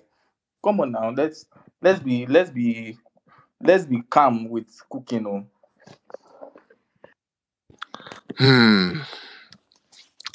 Thank you very much. I think we'll move on to Mr. Abbasia Keme. Thank you for waiting. I know you have a lot to say. So, Abbasia Keme, okay, he's no longer here again. Then, I'm here. no, not you, not you. I was going to say the next person. Next person will now be Yusuf. So, please go ahead. Thank you. Yeah. Initially, I wanted to respond to what Yemi said, which, I know personal opinions are there, but don't be outrageous with your personal opinions. They can be countered. There's a line, that we shouldn't cross, with agendas and all that. But anyway, it's no longer here, so that's gone. I agree with Ibafo's analysis on Charles had signs. Charles was already close because he was in DRS range. When he was no longer there, Hamilton was closing up on him. And I think I know I've done my own fair share of Ferrari strategic criticism today, but I think we should, the second call was a bad call. But it wasn't a bad call for the team, it was a bad call for Sainz, who didn't deserve it, and he had every right to push for his win and reject it. But they made that call because they knew Charles was on old tires. I'm guessing the plan was to get Sainz to back them off, which would have been hard, but possible because he will be in DRS range to Charles and be able to stay ahead of Hamilton, just like Charles did at the start of the race. So I'm guessing that was the plan. That would have secured P1 and P2 for them, very possibly. But of course, that would be P2 for Sainz, and he wouldn't want that. So I think we should just, someone said about like using a wrong call to correct a wrong call. I don't think the second call was wrong for the entire team. I just think on a day where they had messed up already, and a day where there was so much on the line for Sainz, there was no way he was going to agree to that because it was the wrong call for him personally. So that's on that. Thank you very much, Abasi Ekene. I guess I would have to agree with you, but yeah, that's just what I'll say on that. So Yusuf, please go ahead, and then I guess we'll be moving on to the rest of the grid after Yusuf. Thank you. Okay, thank you. I just wanted to add a few points on like what I said about Ferrari, about the way Ferrari do make their decisions sometimes. Last season, when doing raining like towards the last lap, the rain started to fall. Max Verstappen, I've forgotten the Grand Prix, but Lando was in the lead, Hamilton was second, and I don't even know what position Max was, sir. But suddenly, Max then decided to pit for Inters, or I think wait. Then Mercedes look at Max. Now, like, okay, looks like the decision he makes was good. They didn't care about the decision McLaren was trying to make. They focused on who they were competing with. And because of network, and I was a bit busy. I did not really watch what really happened in the middle, but I was able to catch up at the beginning and at the end. So when I saw Charles on hard tires and the rest on soft tires, then someone now making a comment that like they could have pitted both cars for soft tires, especially because of like real safety car, not virtual safety car. So I just feel that to me, I feel the decision was just totally shambles. Like because if they've actually pitted both cars and it's not as if pitting both cars is actually going to disturb, or maybe they were afraid of what will happen in Monaco is going to happen again. I feel Charles, they could have easily gotten a 1-2, like someone said, like the 1-2 was in their graphs today, and I feel that their decision making is really costing Charles a lot of like competition and points. And I just feel they do better because if Mercedes really catch up to both teams and they keep making decisions like this, they might just find themselves like in the top, like and it's just going to be a Red Bull makes this battle again. Thank you. Thank you very much. Okay, I see Quicksilver is back. Quicksilver, please share your um thoughts just before we move on to the rest of the grid. And then I've seen something. Thank you, Ridwan. So Binotto on the Ferrari strategy, we thought a double stop was impossible. So we had to make a choice. We chose Carlos because Charles was ahead and his tires were fresher. We hoped the softs would degrade more quickly. So I guess so you guys can will I say understand um Ferrari's point of view and Adebayo specifically, yeah, because he's the one that's been on about it. So yeah, Adebayo, I hope that answers your question. You could clearly see that response is not from a team that has like world championship in view, right? Ah. Because if it was if it was a Red Bull or a Mercedes, they would have double stacked both drivers and placed them on soft tires. Okay. So can I say Adebayo. something about that double stacking? Okay, please go ahead. When it comes to double stacking, it's more of like a race you get. And like at the point in time when they declared the safety car, where was Charles Leclerc? He was literally close to the pits already at that point in time. So if you not say you want to double stack at that point in time, it means you need to have the tires for Charles ready. You need to have the tires for Sainz ready. You get, and that's like a bit hard. You can remember like Bahrain when Mercedes had George Russell in the seat instead of Lewis that time. Remember what happened when they decided to double stack and they were not ready?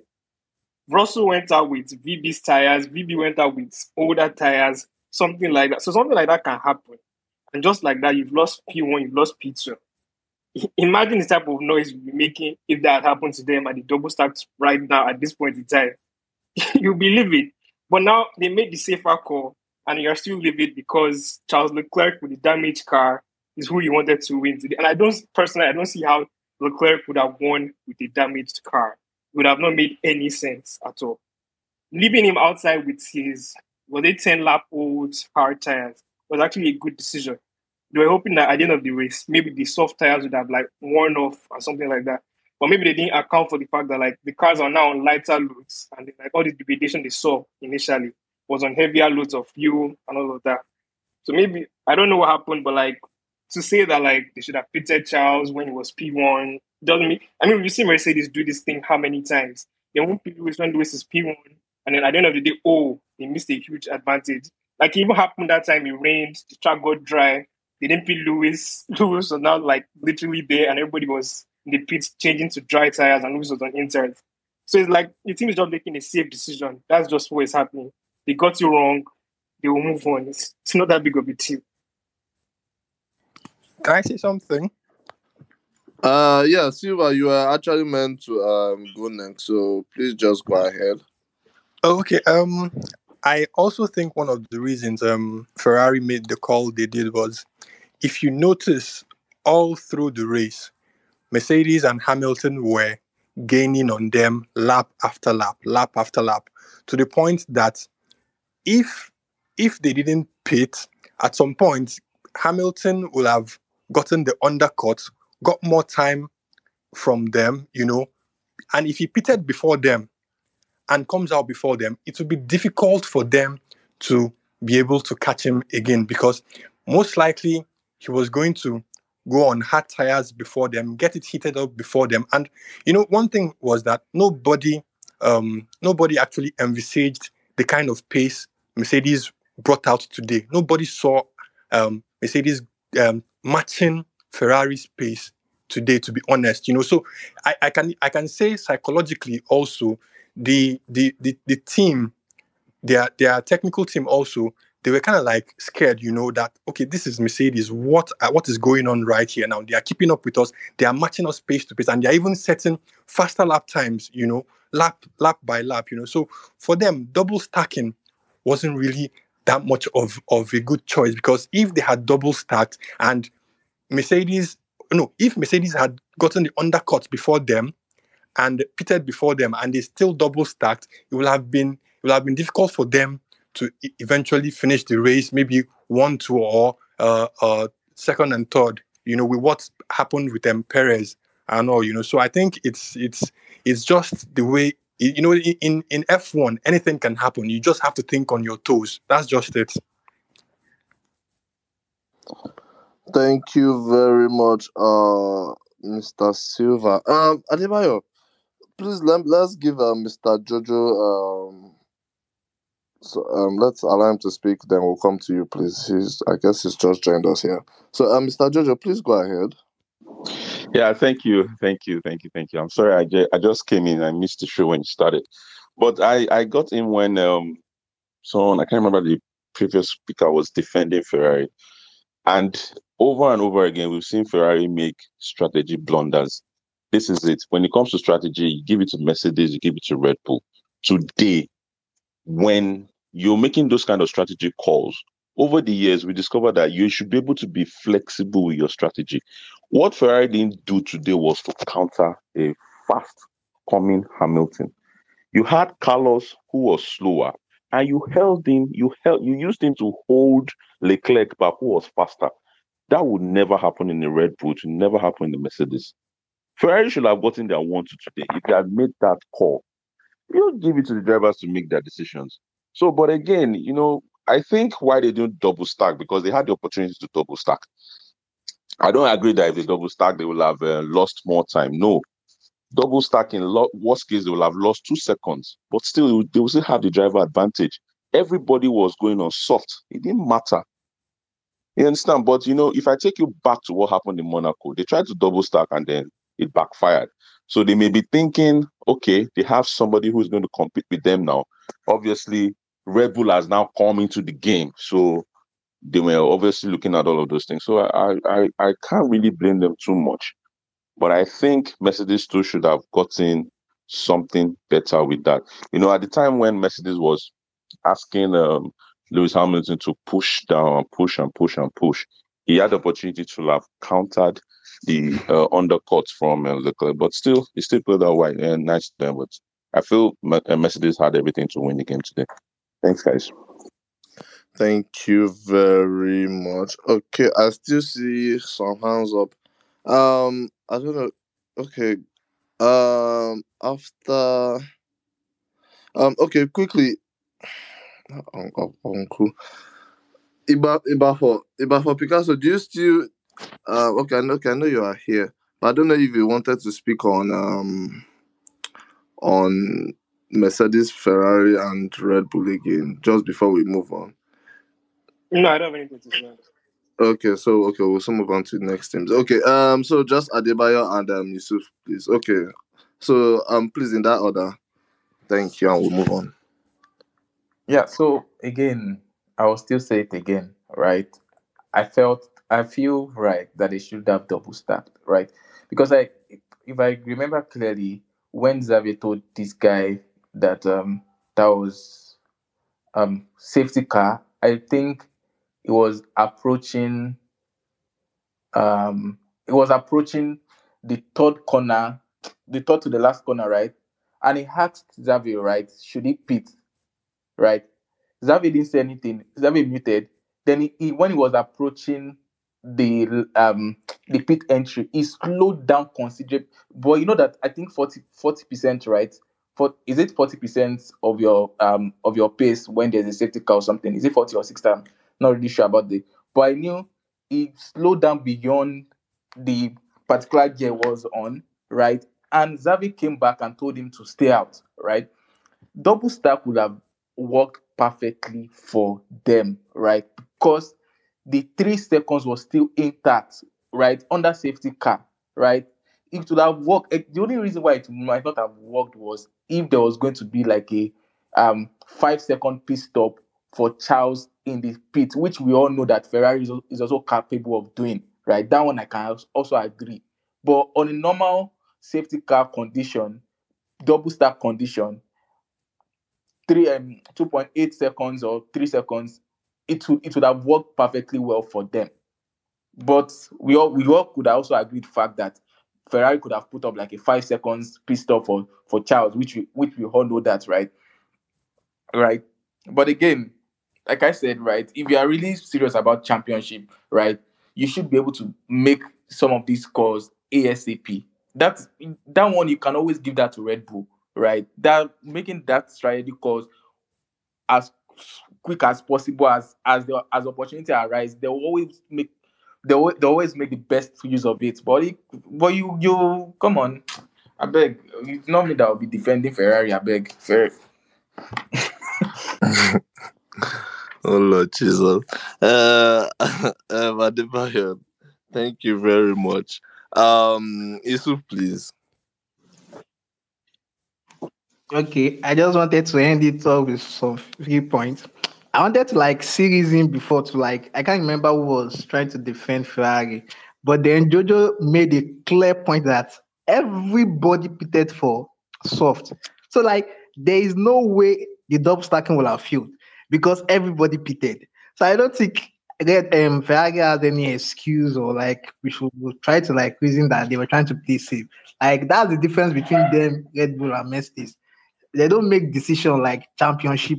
Like imagine like getting panicking because Hamilton was gaining on them instead of them to make quick decision when Carlos and Charles when they were battling. Instead of them making a quick decision, they were still like, okay, that's I was annoyed. Like they were like, I am saying should push harder, I should make the 2.9. The next lap, Hamilton did the 2.5.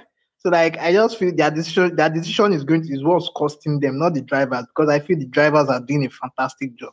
But their strategy, the person in charge of their strategy is just I don't know what to say about that. But okay, let's move on to other team sharp. Thank you. Thank you very much, Yusuf. I think just to even add to this whole Ferrari discussion, because Marty, I've been noticing it's impossible. You did not try it. Impossible is nothing. Do you understand? So, I would say Ferrari, yeah, they've exhibited this attitude. It's not just to this race, no, not just in Monaco, but in like previous, even when Seb was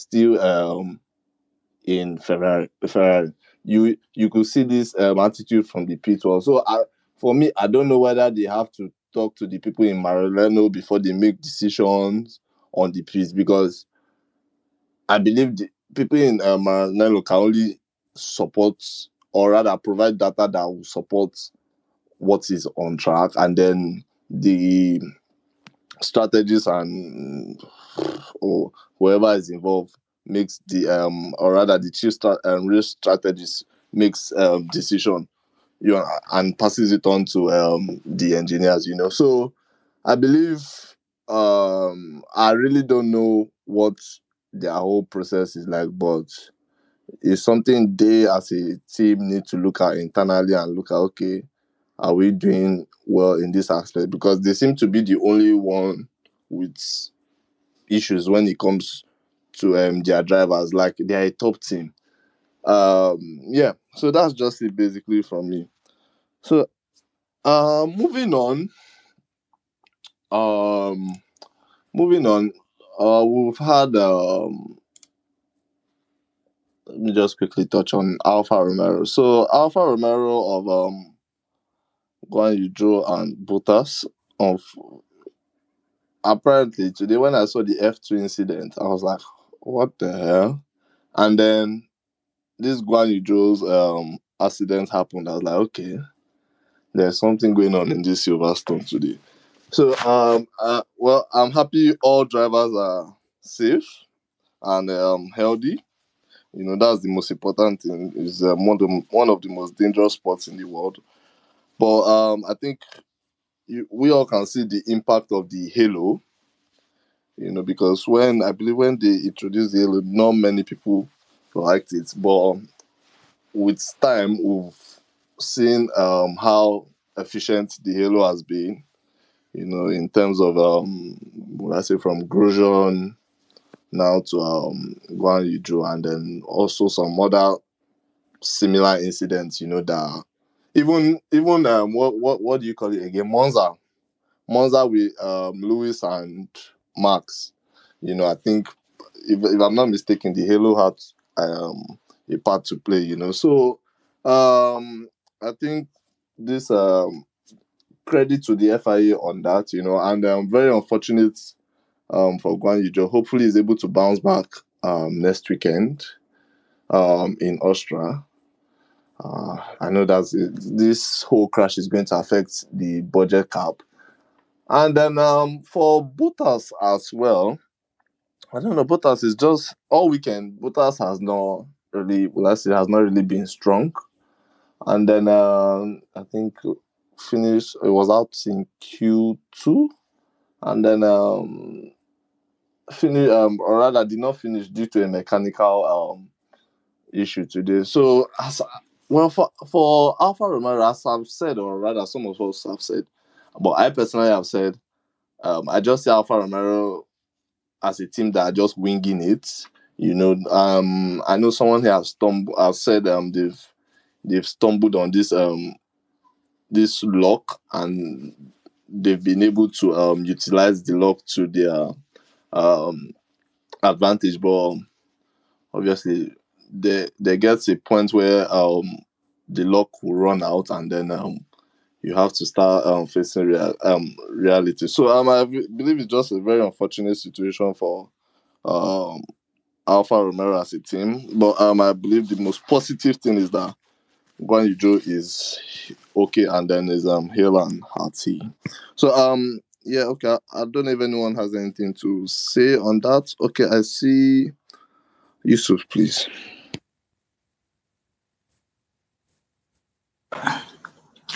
I have two questions. Firstly, what exactly happened to Bottas? Engine failure, hydraulics, why was he out of the race? And secondly, after watching the replay of Joe Gadri incident, thank God is safe and sound. Can we really call it a racing incident? Because I think Russell literally hit his tire, and I didn't really see maybe any pressure or is it actually safe to be called a racing incident? And also the incident of the halo, that now reminds me why what I'm about to say now might cause a little trouble. But why does it look like Max Lewis comment at the end of the race saying that the battle between him and Charles was respective. I can't quote him exactly, compared to last year. And we all know who he was trying to say Max. He's actually giving his fan base more reason to tackle Max. And this season, the first race of the season, I haven't really seen Max and Charles actually battle hard and fair. So why is Lewis bringing this shit up again? Last year is gone and dusted, and we've seen Max battle Charles 2 to 3 times this season that he can actually race hard and fair. So everybody should just forget last season. Can I respond? Yes, yeah, go ahead, please. Okay, yeah. So in terms of the George Russell situation, Pierre Gasly actually tapped him from behind his left rear tire. So when he tapped him, he went into what's his name, Joe, and then that's when the entire accident happened. And Russell was actually still good to go. He parked his car just to go and check on Joe, but then by the time he came back to his car, the marshals already got in there, and I think they turned it off or something like that. So because of that, he couldn't race anymore. And then in terms of what Lewis said, Lewis is saying what he said because last year, the entire incident that happened, Max turned into him and then everything happened like that. That's why he's saying that the battle between him and Charles was like that. And it's not as if he's saying it to tackle anybody, just airing out his own opinion. If anybody wants to tackle somebody, they can go forward and tackle. But then you also have to admit it that the fights that he is having this year and the fight that everybody is having this year are much cleaner than what happened last year between him and Max. And Max is way calmer now than last year because you've actually seen he has won a World Driver Championship, and now he's just being level-headed, and he knows that consistency is the key. And it's not as if it's by winning aggressively or getting one overtake done in this lap. It's just that consistency is the key. Having the most points, finishing the most races is what is key, not DNFing or crashing out. So that's why Max is calmer this year with Charles. And I don't think this championship battle has gotten heated yet. I mean, we're still in like race 8 of the season. So like the further we go down the line and the further like the closer the gap gets and the less races we have, I feel we will see a more fierce battle between both Charles and Max because like again, Charles has not won a World Drivers' Championship yet. Charles is only on 4 races, won, and like he's still hungry for like more. And like Max wants to solidify himself as a champion after like the doubts from last year's own.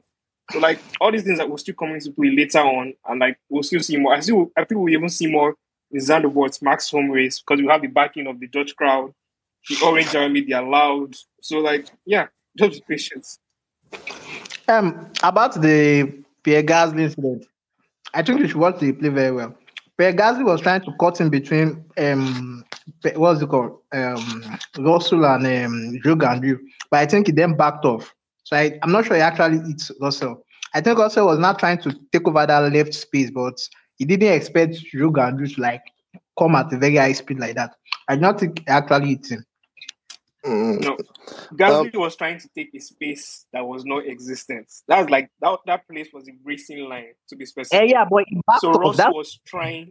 Backed off. He backed off. But when he backed off, he had already like Russell was like trying to cover that side. So because of that, he had already tapped Russell's left rear, and with that, with the speed that Russell was going at, he crashed into Joe. That was what happened. It's not as if Russell is at fault. It's not as if Gasly is at fault. That it's not really investigated. Like getting out of his car, like doing that. I think I'll just share my own view from the way I see things. I think Russell, when he saw Joe in his mirror, he probably expected he probably expected Joe to go past him. But what I feel is that he misjudged that Gasly was also coming as quick as Joe was going, you know. So I believe that's where the whole contact came about, you know. So I personally, I'll give the blame to Russell because they were clearly on the racing line and then he just dipped in. But everyone has their opinion at the end of the day. So yeah. But today is really a bad race for Albon. With all his new updates and everything. Yeah, we'll come to Williams in a bit. Jojo, please go ahead. Thank you. Okay, thank you. So I think it was a racing incident, to be very fair and balanced. What happened from my own view, the way I looked at it from all the angles presented by F1, I think when Latifi saw that gap, he went for it. When Russell noticed that there was a gap that Latifi took advantage of, he started closing in. At that point, if you look at the camera from the replays, you will notice that Gasly saw that gap and was trying to take advantage. But unfortunately, at the time he was taking advantage, Russell too was closing that gap. So it was the onus was on Gasly to slow down. A similar example was with Lewis Hamilton and Verstappen last season when they crashed at that corner. At that point, the reason why the FIA blamed Hamilton was because he saw a gap, but what's his name? Max had already started closing in on it, so it was left for him to either hug the last piece of the racing line or back out, but he didn't. So they gave him a 10-second stop go penalty or something like that. So it's the same thing for Gasly. I think when he saw the gap was closing, he should have just backed off, but he didn't, or rather he saw it late, and then maybe that was why they deemed it a racing incident. So that's what I will go with. I think it's a racing incident. Thank you very much, Jojo. At the end of the day, everyone has their own views and opinions, you know. So yeah. So moving on, we've got let's say Alpine. So Alonso finishing P5, and then unfortunately Esteban Ocon retiring. I would say for Alonso it was a good race. You know, you could see him lingering around when what's their name again? Charles Perez and Lewis were will I say were battling for that for those positions, So I guess he didn't want to join in the fight, because it might have been very messy. But brilliant drive from him, and then Esteban Ocon, very unfortunate incident. I believe it's a reliability issue with Esteban, because at a point he actually overtook Max, and then if you know the history of Ocon and Max, you will know that so you might have expected something to happen there, but I believe they were both matured about it, and then so the overtake was actually surprising, but later on Red Bull has come out to say the floor was damaged, so I guess hence why Max was losing performance on the car. So I think our opinion, it's, well, you won't say it's been a good weekend for them, because in as much as they were able to get 10 points, they still have to go back and sort out whatever reliability issues they're having, because they could have easily had both cars in P5, P7, So it's something they need to go back to the factory and look at and prepare in time against next week. So I don't know. Okay, I see Jojo up. Jojo, please go ahead. Thank you. All right, thank you. I actually lost my thought there when I was trying to respond to the last caller when he asked the question around Lewis's opinion over the way Leclerc drives. I think it's very obvious. It's not as if he said it to make Verstappen feel bad. It's just their driving style. You see, the way Max drives other drivers is different from the way he drives Lewis Hamilton. On the other hand, the way Lewis Hamilton drives with other drivers is different from the way he drives Max. Two of them are just not going to give up for each other. But I think Lewis just had this turn against Max after all the bullying on the track, and then he's fixated on that opinion. So I don't blame him. It's just what it is. Early in this season, when we started the first race, you saw the way Max was driving Leclerc, and you could trace it back to their younger days when they were racing together. That's how they've been driving. So it's about driving style. It's not really about making Max Verstappen feel bad. Exactly. So on the Alpine, I think they had a glorified position today. Yes, the car is quick on the straights, but somehow their fight was against McLaren, obviously because of their championship position. But if the two cars, if what's his name, Ricardo and Ocon were still in the race, I don't think Alpine would be climbing that high. You understand? Yes, the safety car gifted them position, but I just think it was more about circumstances, not more than the car overperforming than it got. Thanks. Thank you very much, Jojo. So okay, I think we have Evans, but I don't know if he wants to add. Evans, would you like to add to Alpine? Thank you so much. I've just joined. Thanks for this opportunity. I think it was shocking to see that Esteban was not so competitive this weekend. Alonso was good in qualifying. They seem to have a car that has good speed. The only problem is, I think, during the race they seem to lose a bit of pace.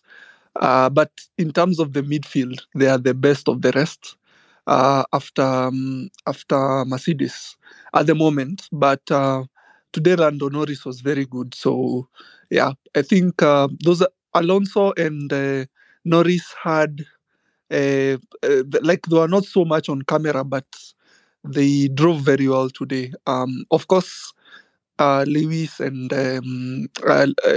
Sainz also and Leclerc.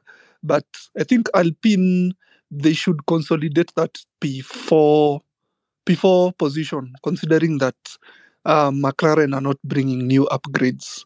Yeah, they said they're not bringing new upgrades, so they're looking at the next year's car. So yeah, but today's Grand Prix was very interesting. So yeah, thank you so much. Thank you so much, Evans. Thank you for joining us. Yeah, I was just going to say. Okay, yeah, guys. So please, also if you would like to support us, please click the link in our bio. Where it helps us go a long way. All currencies accepted: naira, pounds, dollars, euro, yen, CFA, all of them. Thank you very much. So yeah, moving on, we've got McLaren. McLaren. Well, I would say it was a good day for Lando. Starting P6, finishing P6, Abby. So yeah, so I believe it was, well, there was nothing with the way the top three teams have improved, most especially Mercedes. You could say that's possibly the best position they could hope for, P5, P6, and then yeah. Well, Lando Norris, I don't have anything to say. Excellent drive from him, did the best he can do. But again, let's come to our brother there who just turned 33 a couple of yesterday. So Daniel Ricciardo, I honestly don't know. I don't know if it's a car problem or it's the driver problem. Because now you are having Nicolas Latifi finish ahead of Ricciardo. Latifi, man, he should just go and thank his Baba, because his Baba, his Baba is doing some good job, finishing P12. But we'll come to Latifi in a minute. But Ricciardo is sorry about that. So for Ricciardo, I'm like, is it a car problem, or is just a driver issue? Because I've seen some people say, oh, okay, McLaren have something to answer that. Why is Lando performing far better than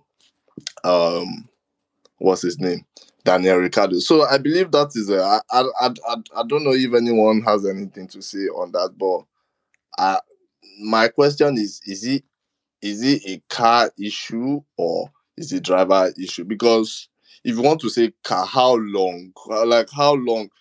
Ricardo is meant to be part of the first 20 best drivers in the world, so you should be able to adapt to any machinery. That means you take it to IndyCar, is not even going to perform.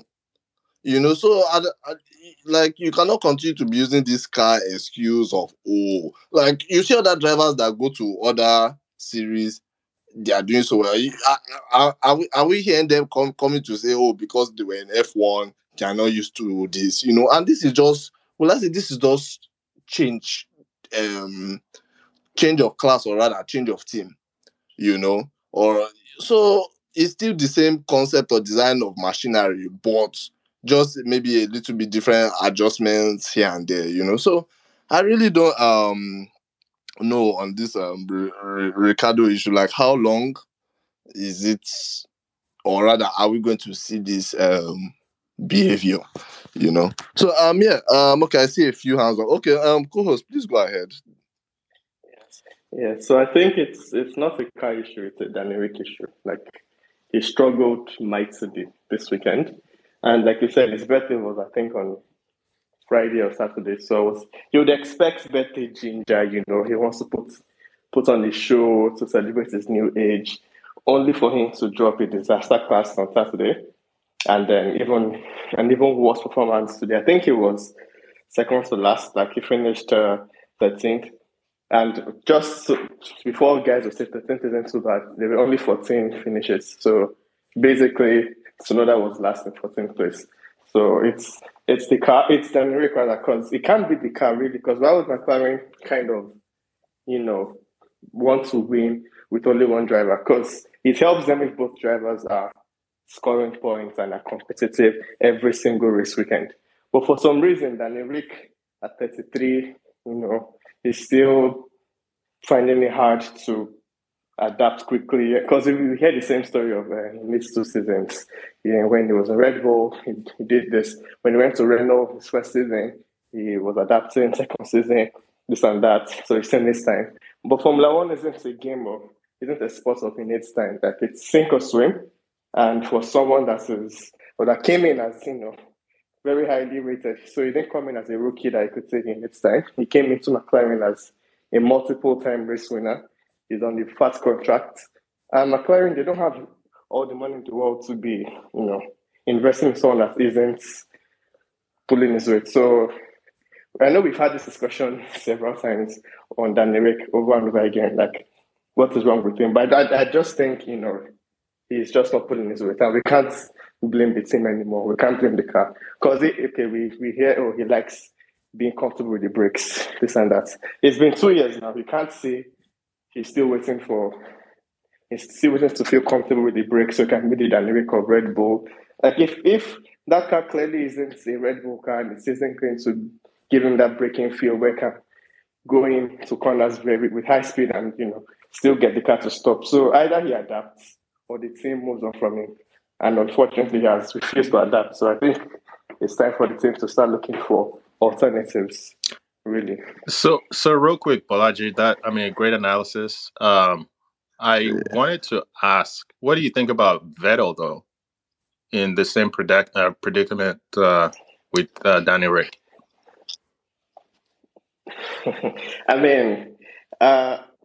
It's been documented that I think it's the same thing really because Seb also, he couldn't swim. It was a sink or swim situation for him also, and he just couldn't swim, unfortunately. But the thing is, Seb has been able to build a track record of 4 consecutive championship wins. So even if he's having, he's going through like a tough time now, people would always remember that, well, at least he won 4 in a row. Unfortunately, Danrik has not won anything. So he doesn't even have a backlog of spectacular racecraft to fall back on. So Seb's one is it's valid. The same thing applies to Seb, but at least you can say, well, there was a time he was the number 1 driver in Formula One. We haven't seen that from Danny Rick yet. And now Danny Rick has moved to 2 different teams since leaving Red Bull. And it's the same story of he needs to adjust in this time. And he has not built up a cache of spectacular results, really. Thank you very much, Bolaji. So yeah, we'll just okay, we have Tosin. Tosin, please go ahead. Then Evans, then Eva for please. Okay, Thank you. okay, thank you.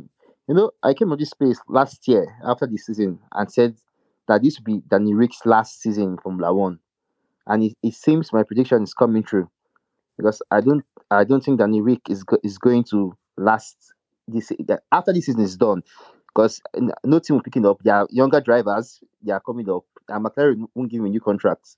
I don't see where he can go to. I don't see which team will pick him up. I don't see the one that will pick him up. So I think he's done. He's washed. He's finished. He has been overrated for a while. He had a good run in Red Bull, but he could not stand Verstappen. He could not compete with Verstappen. Checo is a better competitor. Is a better competitor than Rick was in the Red Bull. But we'll see. We'll see what will happen. Then for Seb, I think Seb's case. For Seb, I still blame the machinery though. I don't think Seb is washed. I still think he has it in him. I still blame the machinery. I don't think Aston Martin is doing what they're meant to do. But we'll see with Seb. Seb we still have some time in Formula One. But Danny Rick is done. McLaren is to get a younger driver in there. Probably that boy from F2 that they didn't pick up this year. So to come and take that seat from him. Thank you. That's all. But my agenda with Danny Rick is coming to pass because last year I said this. Everybody laughed. No, Danny Rick is still working. He's still fine. But apparently I'm correct. All right. Thank you. Thank you very much, Tosin. So was anyone speaking? Yeah, I wanted to actually add one more thing, Tosin, to what you said. So remember, Seb had an issue towards his end time at Ferrari as well. And then Leclerc, Charles was, outshining him and obviously led to what it is right now. So, there are parallels there, I think, with respect to the machinery and then adapting, to different, regulations, different technical, directives and all that stuff. So, I mean, there's a lot to be said to it with, keeping the driver in mind that this guy's talented.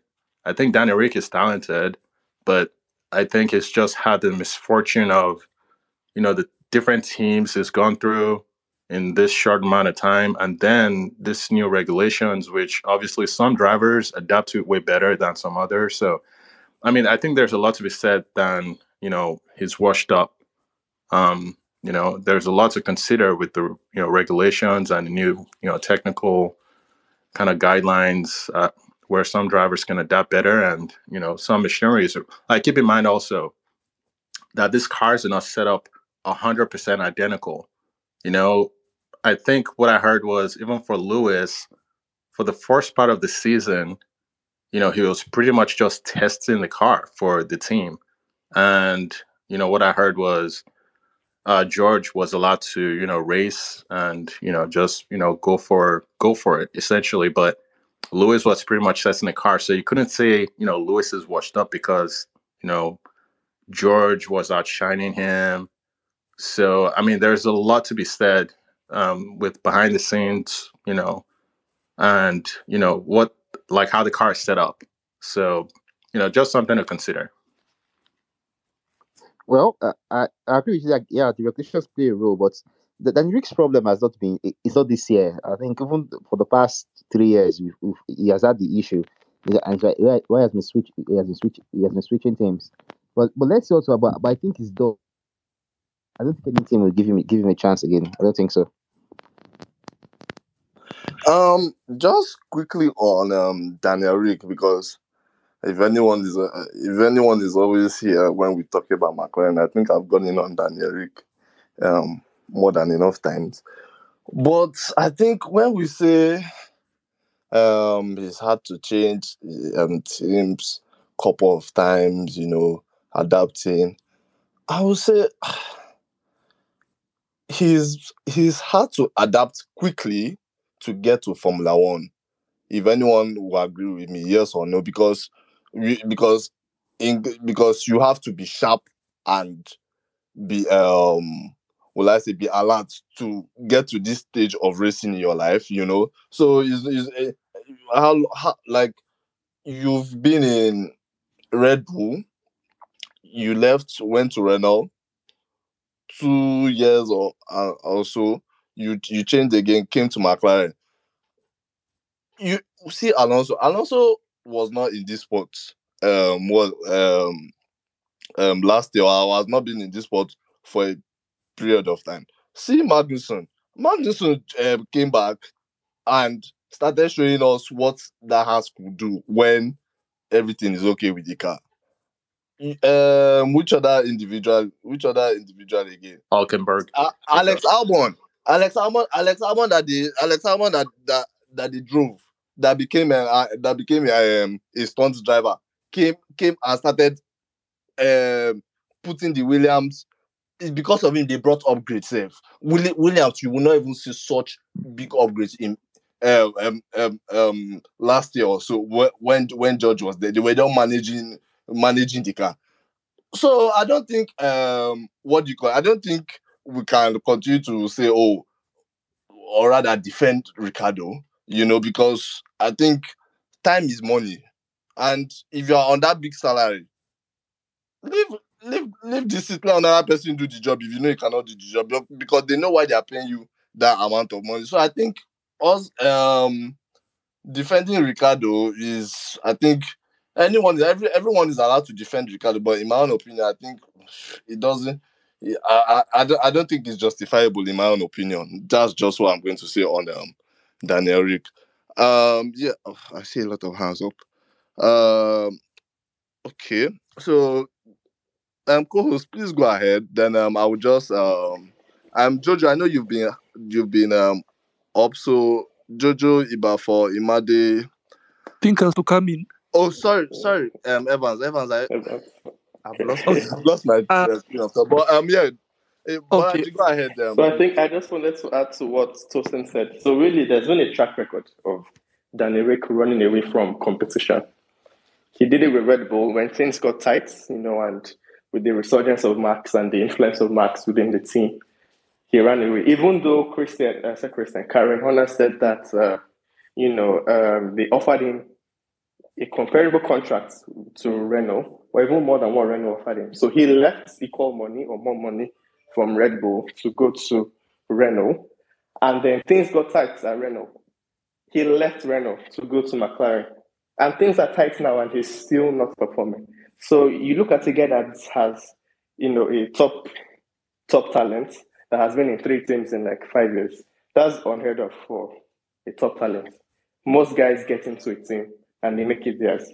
You don't hop around the paddock. You're not a midfield driver. Only midfield drivers, kind of jump around, dance around because they are fillers, they're looking for open seats. But if you're a top driver for a top team, you make the team yours. And unfortunately, he has not been able to do that. I mean, Renault gave him everything, and then there was no budget cap, so they claimed to have unlimited budget and high hopes and aspirations for the future and everything, and they built the future around him. And then Cyril Abiteboul then was really happy that he was able to, convince Danny Rick to leave Red Bull. He felt like he had pulled a fast one on Karen, and he was proud of what he did. Only for Danny Rick to, turn around and blindside him and jump to McLaren. So he's had a track record of just leaving when things get difficult. So, I mean, he is a top talent, but right now, he's just not showing that he is a top talent anymore. And it's unfortunate, really. If I must even add to what Bolaji said, because I didn't even remember Cyril. I mean, I have a feeling that Eric is part of the reason why they fired Cyril. Because he had wasted a lot of money in terms of salary. So, as Bolaji said, I will have to agree with everything. He's running away from competition. Well, if he leaves McLaren, where is he going to run to? Haas? There's probably no seats. There's no third seat.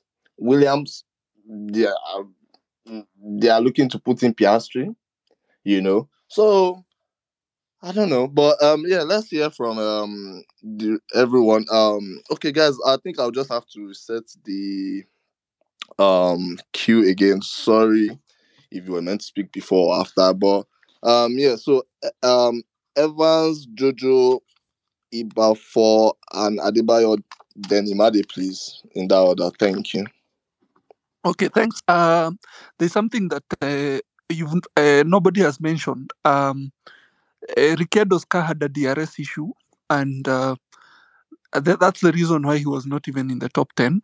Regardless, he's not performed for McLaren, and I think everybody has seen how good Lando is. So even in qualifying, so Ricciardo, I think now is at the point of his career where if this continues, of course, McLaren won't give him a new contract.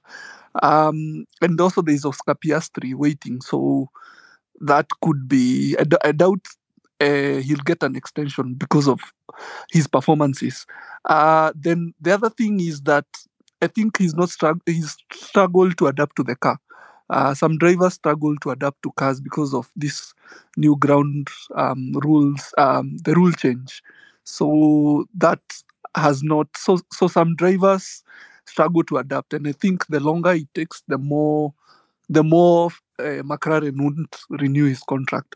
And yeah, so hoping that he can up his game, but so far it doesn't look like. So yeah, so that's what I've seen. Thank you. Thank you very much. I guess Jojo, please. Thank you very much. I just want to agree with everything Evan said. It's very easy to look at Daniel Rick and then blame him, and then it's also very difficult to look at him and then defend him, because on paper, based on the performances, you are seeing an expensive driver who is being outperformed by a younger driver in the same car. But you have to also consider that McLaren's car is a horrible car this year to start with. That car does not have enough downforce that it should be. And when you compare Lando's driving style to Ricardo's driving style, it favors Lando more. You understand? So Lando, I mean, Ricardo obviously doesn't have confidence in the rears of that McLaren. And it's not something that they can fix overnight. And the way these drivers approach the game, if they're not able to build their confidence over time, it just keeps falling and falling. So not that I'm defending Ricardo, but he's just having too many issues. So I'm based on that. It's just going to be very easy for the team to look at him and say, "Guy, you're very expensive. I mean, we can't continue paying you this, and then it's better to just start with a younger driver, and then over the years they can build him up and spend less effort or the same amount of effort on you. You're 33. We're not even sure he can even give all of that." So I think the criticisms are a bit too harsh for Ricardo, but at the same time, he needs to find a way to adapt quickly to that car because that car can get better than what it is, or maybe slightly better than what it is for this year. That's my contribution. Thanks. Thank you very much, Jojo. Ibafor, please. Yeah, I was going to add to the entire Daniel Rick, and I don't think Daniel Rick is a good driver, to be honest, at this point in time, because it's all still boiling down to the fact that that win in Monaco where he jumped in the swimming pool, that's the hype he's still riding on till this point in time. And to me, it doesn't make any sense because he could have stayed at Red Bull at the earlier stage of his career. He could have proven himself to be a good driver, but then Max would have still beaten him at the end of the day. But he didn't do that. He went to Renault, had engine issues, all of that, left Renault, came to McLaren. And now I'm now seeing him at McLaren second season running, and he's still having issues up to this point in time. We have to consider the fact that they are paying this guy $15 million per year, and this is a team that says that they are struggling financially and might not be able to pay for their sprint races. At one point in time, you have to look at it if you are the person that is the driver, if you are Daniel Ricciardo, and you're the one that is messing up this bad, you have to look at it if I am costing this much, why can't I just drop an actual good performance at one point in time that would actually impress my team? Because it doesn't make any sense. Norris is beating him. Norris is bad mouthing him sometimes. Like in that race where he was telling Ricardo to go and chase after someone. And then when Ricardo finished chasing after that person, his child were dead. Norris wanted to now overtake. So Norris is getting into his head. He's doing his dirty mind games, but you see them on the field, they're just laughing, they're smiling, all of that. But Norris knows that he's the top dog at the team at this point. And $15 million for a secondary driver is still a heavy price tag. And I'm sure that if this continues for Daniel Ricciardo, by next year, Zach Brown is looking at this what is the point of this situation? Currently, Zach Brown is saving face, saying that, oh no, Daniel Ricciardo has 1 more year left on his contract. We're still going with him. We're still sticking with him. But then, the more their financial woes worsen, or if it starts crashing, or R&D budget is no longer enough, they will start to look at it this guy's a cost center rather than an actual top guy. Because when they brought Daniel Ricciardo into their team, they expected a top driver. He was meant to be their number one driver. By the end of the day, they now have to start looking into Lando Norris to be their number one driver. And then Daniel Ricciardo, with all the experience in the world, he's still not doing anything. And it's crazy, to be honest, to be paying this much and to be getting shit service at the end of the day. After this, I think he's literally finished and done from Formula One because I don't see anybody else hiring Daniel Ricciardo. And if we can compare him to Vettel, but then Vettel is a 4-time world driver champion, and Aston Martin is a shit team that I don't know. I'm still not okay. He went there when they were having the pink Mercedes at that point in time, so he thought that it would be a good team. But Vettel is already an accomplished person. Daniel Ricciardo is not accomplished. Daniel Ricciardo has not come close to winning a world driver championship. He was meant to be a good driver. Daniel Ricciardo had the hype Leclerc had. So Leclerc has. Daniel Ricciardo had it back then. But Daniel Ricciardo has not seen it through. He has not done anything magnificent in F1. He has not been what they promised. So to be honest, I see this as a waste of money, to be honest. But I don't see him improving. But yeah.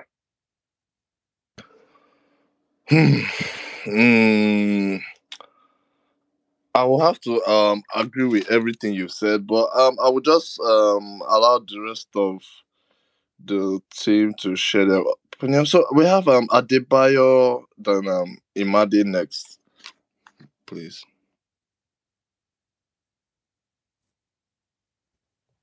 So I think first things first, please let us be staying hype for Daniel and Charles Leclerc. But again, right, I would probably agree with what others have said earlier about Daniel Rick, right?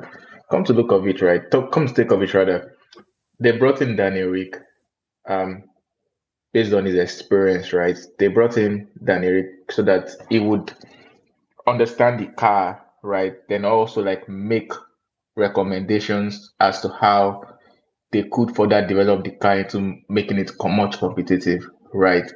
But I think the only thing that Danny Rick has successfully done so far, right, is um I think he doesn't like crashes the car, right? So he's saving them money from crashing his car, right? That's the only thing he has done. But in terms of performance wise, which I just like glanced through the standings now, and I'm seeing Danny Rick below Kevin Magnussen. An asked team that hasn't brought updates since Bahrain, right? Kevin is above Danny Rick on the driver standings, right? Team that has not brought any form of upgrade, right? And McLaren, if you would count the number of upgrade they brought, both major or minor, at least I think 7 races, right?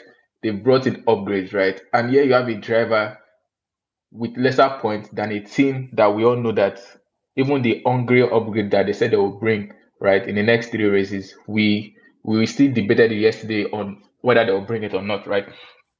So if that happens, right, this is the same thing that happened in 2020 to Sebastian Vettel, right, and Charles Leclerc, right? Charles was getting the report, the you could say the car is shit or something, right?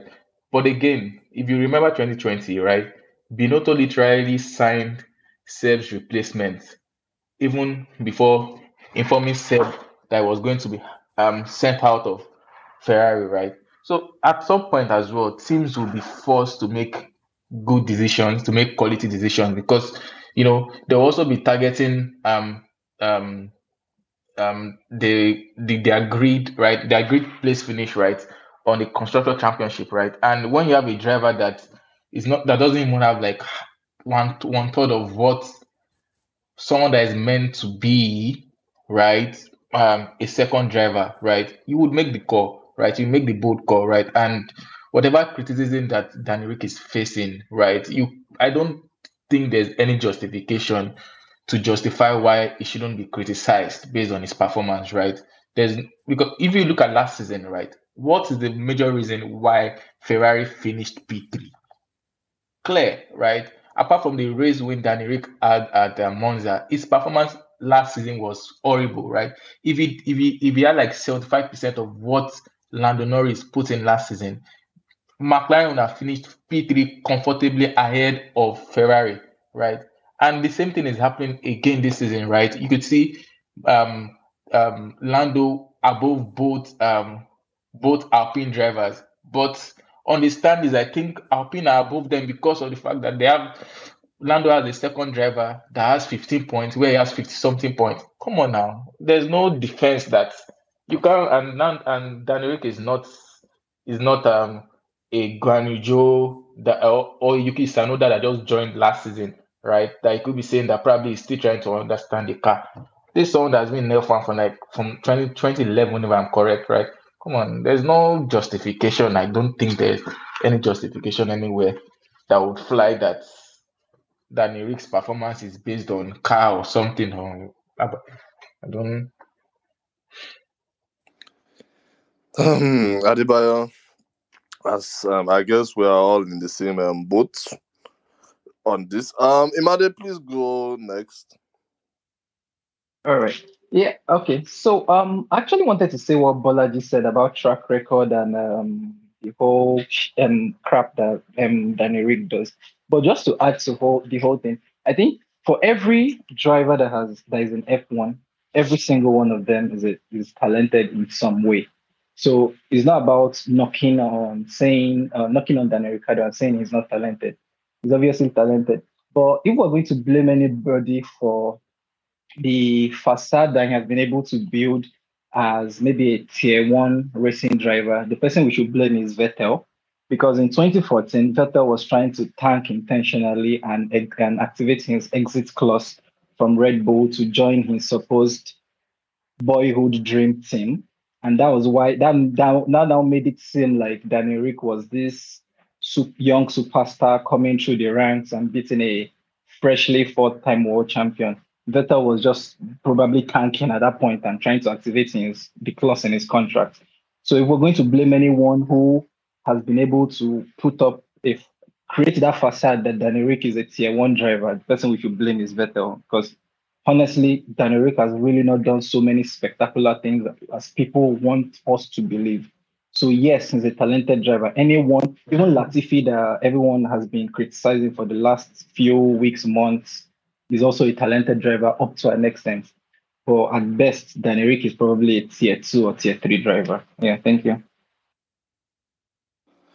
Wow. Imagine this is a different caliber of shit. But yeah, I didn't know we are not doing tiers. Ha! Wow. Tier 2. Okay. Thank you very much, Imade. So, okay, Evans, then Jojo, then we can move on to the next team, please. I don't know whether I can add to regarding Ferrari's strategy today. I think they're saying that they did not want to pit Leclerc because of track position, but he was leading the race. So the tire offset strategy was just, I don't think that was the right call, because I think they feared to double stack because it never went or it never worked in Monte Carlo. But today, if they double stacked, then I think they would have been 1-2. But I think they feared to double stack, which was again their undoing. I think Lewis maybe would have fought Leclerc if the safety car was not there, because he had better tires. So yeah, his pace in clean air was very good. So he was matching. I think he was matching Leclerc's pace. So he even set the fastest lap. So yeah, but Ferrari's strategy might be their undoing, especially when they need to maximize when Red Bull have not had a good weekend. So yeah.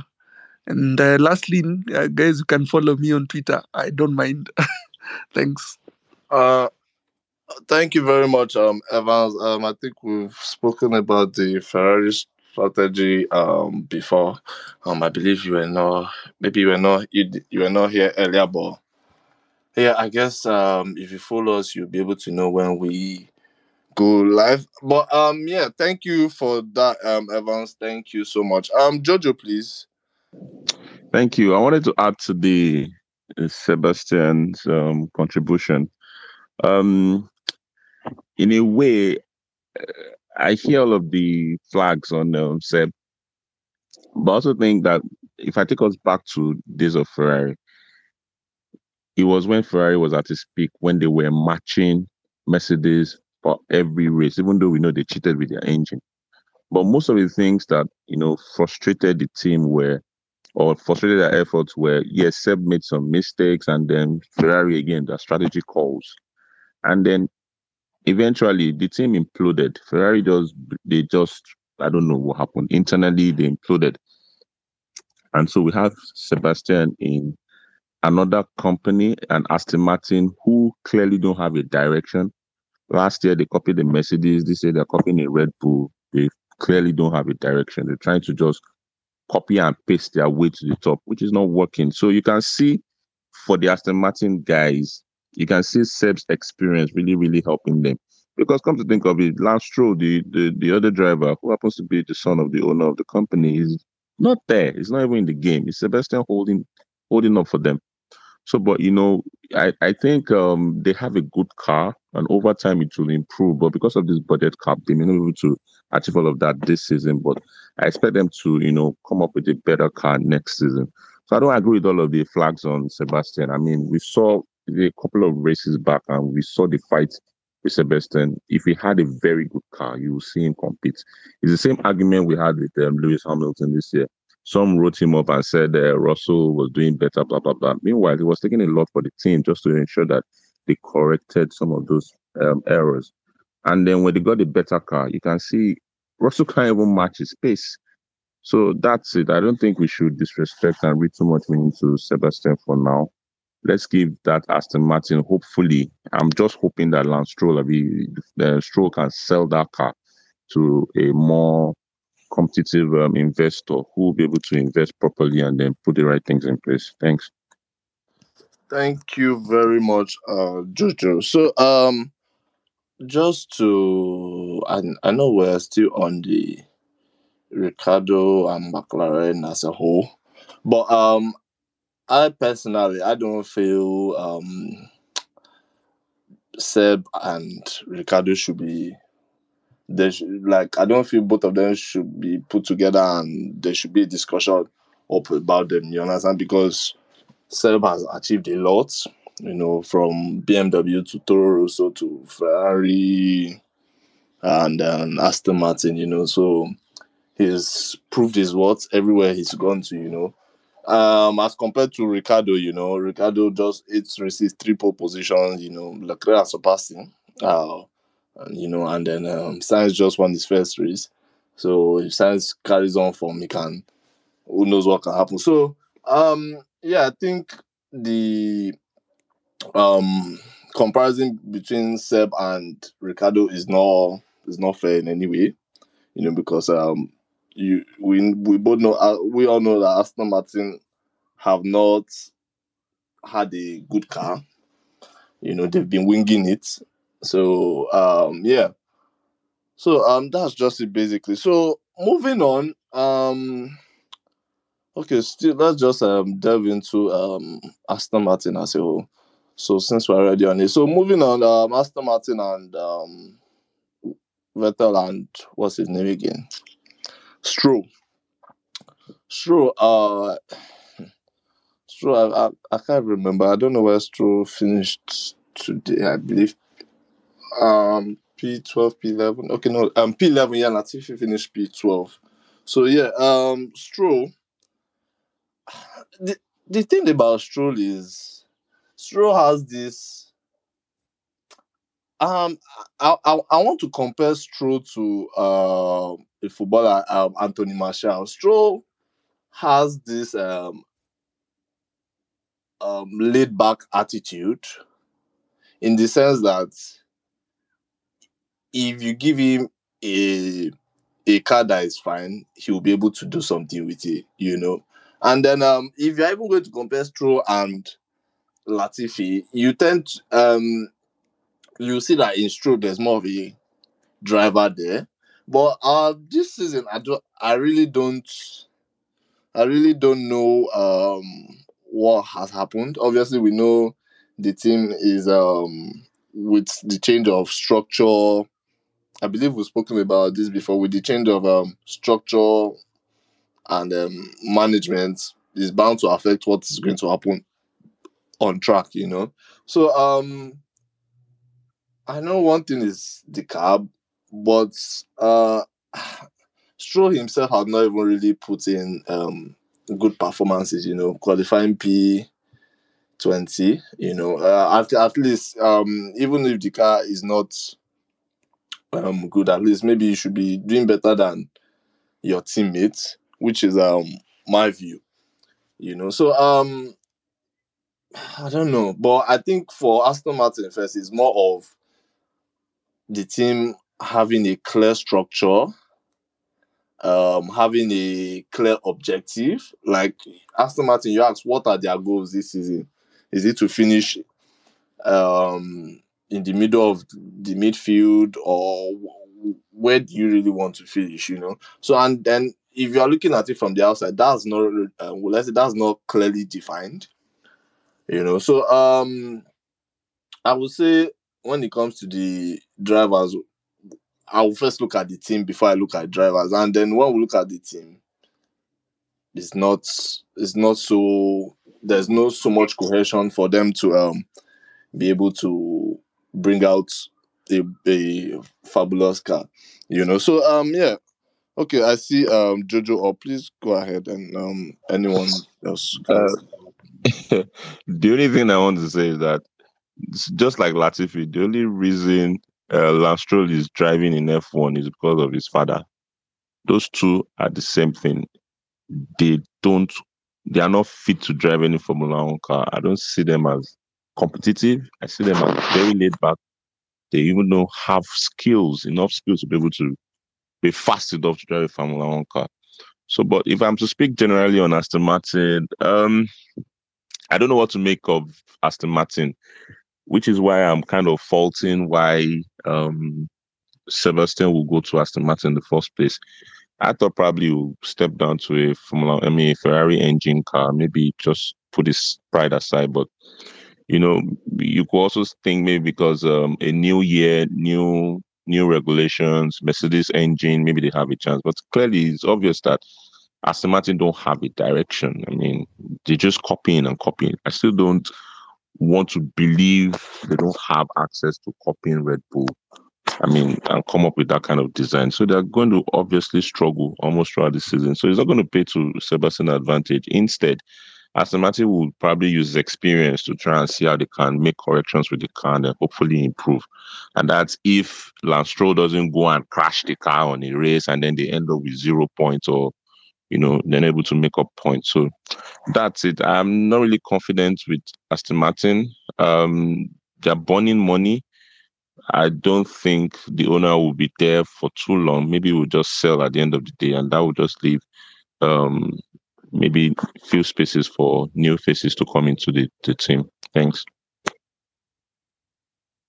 Thank you very much, Jojo. Well, I think for Aston Martin, obviously we've had a lot of companies that want to come into F1, like the likes of Porsche. There was a rumor that there was going to be an announcement of the Red Bull Porsche partnership. I believe it's for 2024, if I'm not mistaken. But I believe that didn't take place. But let's see what happens in Austria. Maybe that's where the announcement will be. On Aston Martin, I don't know if anyone has anything to add. Just before we go down to the next thing, please. Okay.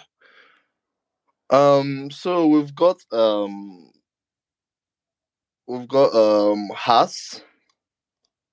Yeah, so Haas, Mick Schumacher today finishing P8, getting his first F1 point finally after 2 seasons. One person that will not be happy will be Mazepin, maybe. But yeah, congrats to him on getting his first points. Hopefully, he can build on that momentum and then get more points from there. Well, K-Mag also finishing P10. So both Haas cars in the points. I believe after a rough couple of weekends, it's good to see both cars in the points.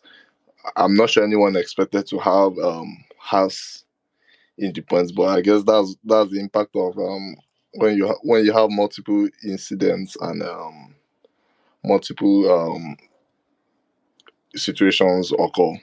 So yeah, it will be interesting to see if they keep this momentum up in Austria, but I don't expect them to be that lucky in Austria going coming next week. So I don't know if anyone has anything to add.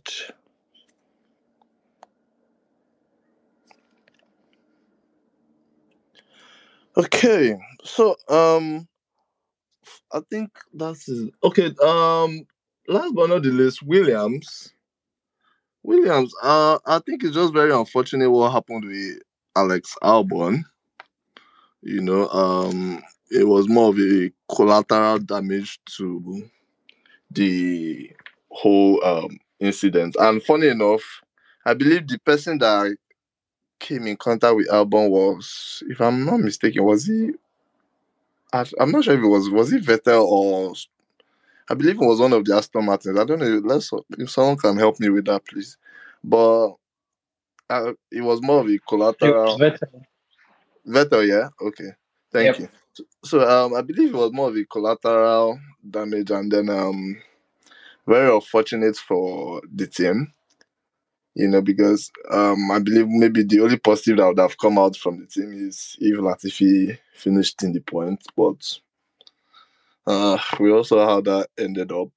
I would say big ups to Latifi finishing ahead of Ricardo and Yuki, even though there were only 14 drivers. So yeah, I believe the qualifying yesterday should be more of a booster for him going into the few races that we have till the summer break, and let's see. And yeah, I don't know if anyone has anything else again on Williams.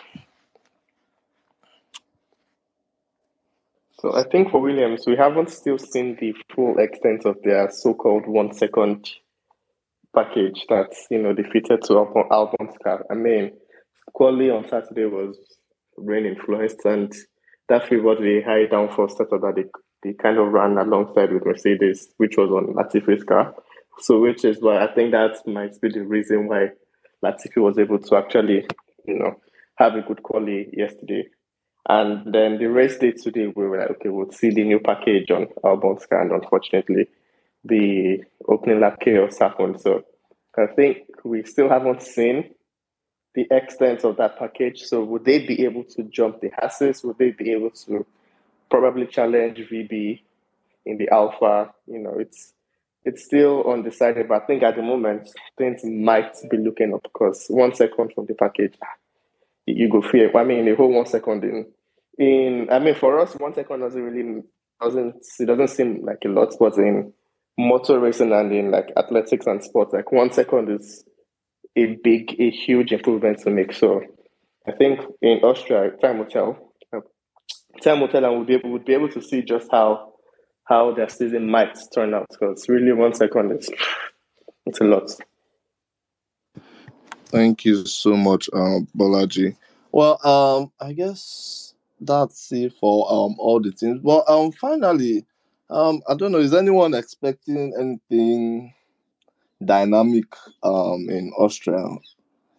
I personally think it's going to be Max dominating again or next week, but we never know. So I don't know if anyone has any expectations for Austria next week.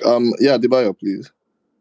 So if Mercedes pace is real, right? If that pace is quite real, then I think there's sprint race, right, at Austria, right? Yes, please. Yes, that's the Yeah, first sprint race of the season, Abby. Yeah, second. second, sorry. So I think it's going to be quite an interesting battle, right? Because we might just probably have to witness the same thing we saw when four drivers were on soft tires, right? It's going to be like an interesting battle between Max, Lewis, Charles, Carlos, Perez, right? Then again, we're going to see six drivers contesting for pole position, right? And which for me brings the interesting game into F1 that we've been expecting this season, at least based on the new regulations. Then yeah, that if the pace for Mercedes is quite real, right, then it should be an interesting contest. But again, I just think based on the package we saw at Silverstone, right, I still think probably Red Bull has that required um, pace, right, or package to get the work done. And also with the fact that Austria has Orange Army. Come on.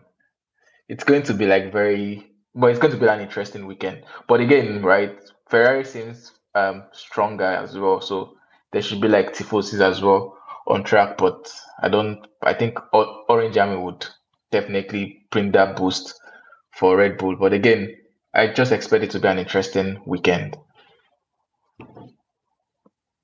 Thank you. Okay, Abdul, please go ahead. Yeah, so I'm looking forward to Austria this week actually because it's one of the I think 3 home races that Max has. It's the home race for Red Bull at the Red Bull Ring, and interestingly enough, there's a sprint race in Austria. So we're not going to see just 2 practice sessions, and it would really show which team has the pace because you have the sprint race to score points and make up places, then also the race. So it's going to be a very, very interesting race. Let's see how it goes. And Mercedes brought their upgrade now, and I know Ferrari and Red Bull have upgrades planned. They didn't really bring anything for Silverstone, and it will be very interesting when those 2 teams now bring their upgrade. Let's now see the true order if Mercedes truly cut the gap or the Red Bull and Ferrari still heads and shoulders above Mercedes. We'll see very soon. Well, that's very interesting. I will have to agree with everything you said, Abdul. But it's going to be interesting because there's going to be a sprint race and the normal Grand Prix on Sunday. So, one thing I'm looking forward to is the reliability of these top teams and how they perform. So yeah. Okay, I think I don't know if anyone else has anything they want to share quickly. Okay, Balaji, please go ahead. Yeah, I just wanted to add that, historically, apart from being a home race for Red Bull, the Red Bull cars work really well at the Red Bull Ring. If I recall correctly, I think there's an altitude thing. So either the track is very low or very high, so the air is not enough in the engine or so. So even like before Mercedes had the issue with performance and all of that, the Red Bull car was really always very competitive in the Red Bull Ring. So ideally, I expect Max and especially Max to bounce back after the disappointment of this weekend. So he just might have another Grand Slam, even more than a Grand Slam. So quali pole, win sprint, lead all the laps on Sunday, fastest lap on Sunday. So everything is poised perfectly for a Max comeback. But hopefully we get something as exciting as Silverstone again. Thank you very much, Bolaji. So I guess that's it for us, all of us today. Guys, thank you for joining us today. Thank you to Imade and Bolaji for being up here with me. It's been a pleasure listening to you all. Also, if you would like to support us, please click the link in our bio and thank you. We'll be back again for the sprint race and as well as the Grand Prix on Sunday. So thank you. I wish you all a great week ahead and God bless you all. Quick question before everyone leaves. Sorry.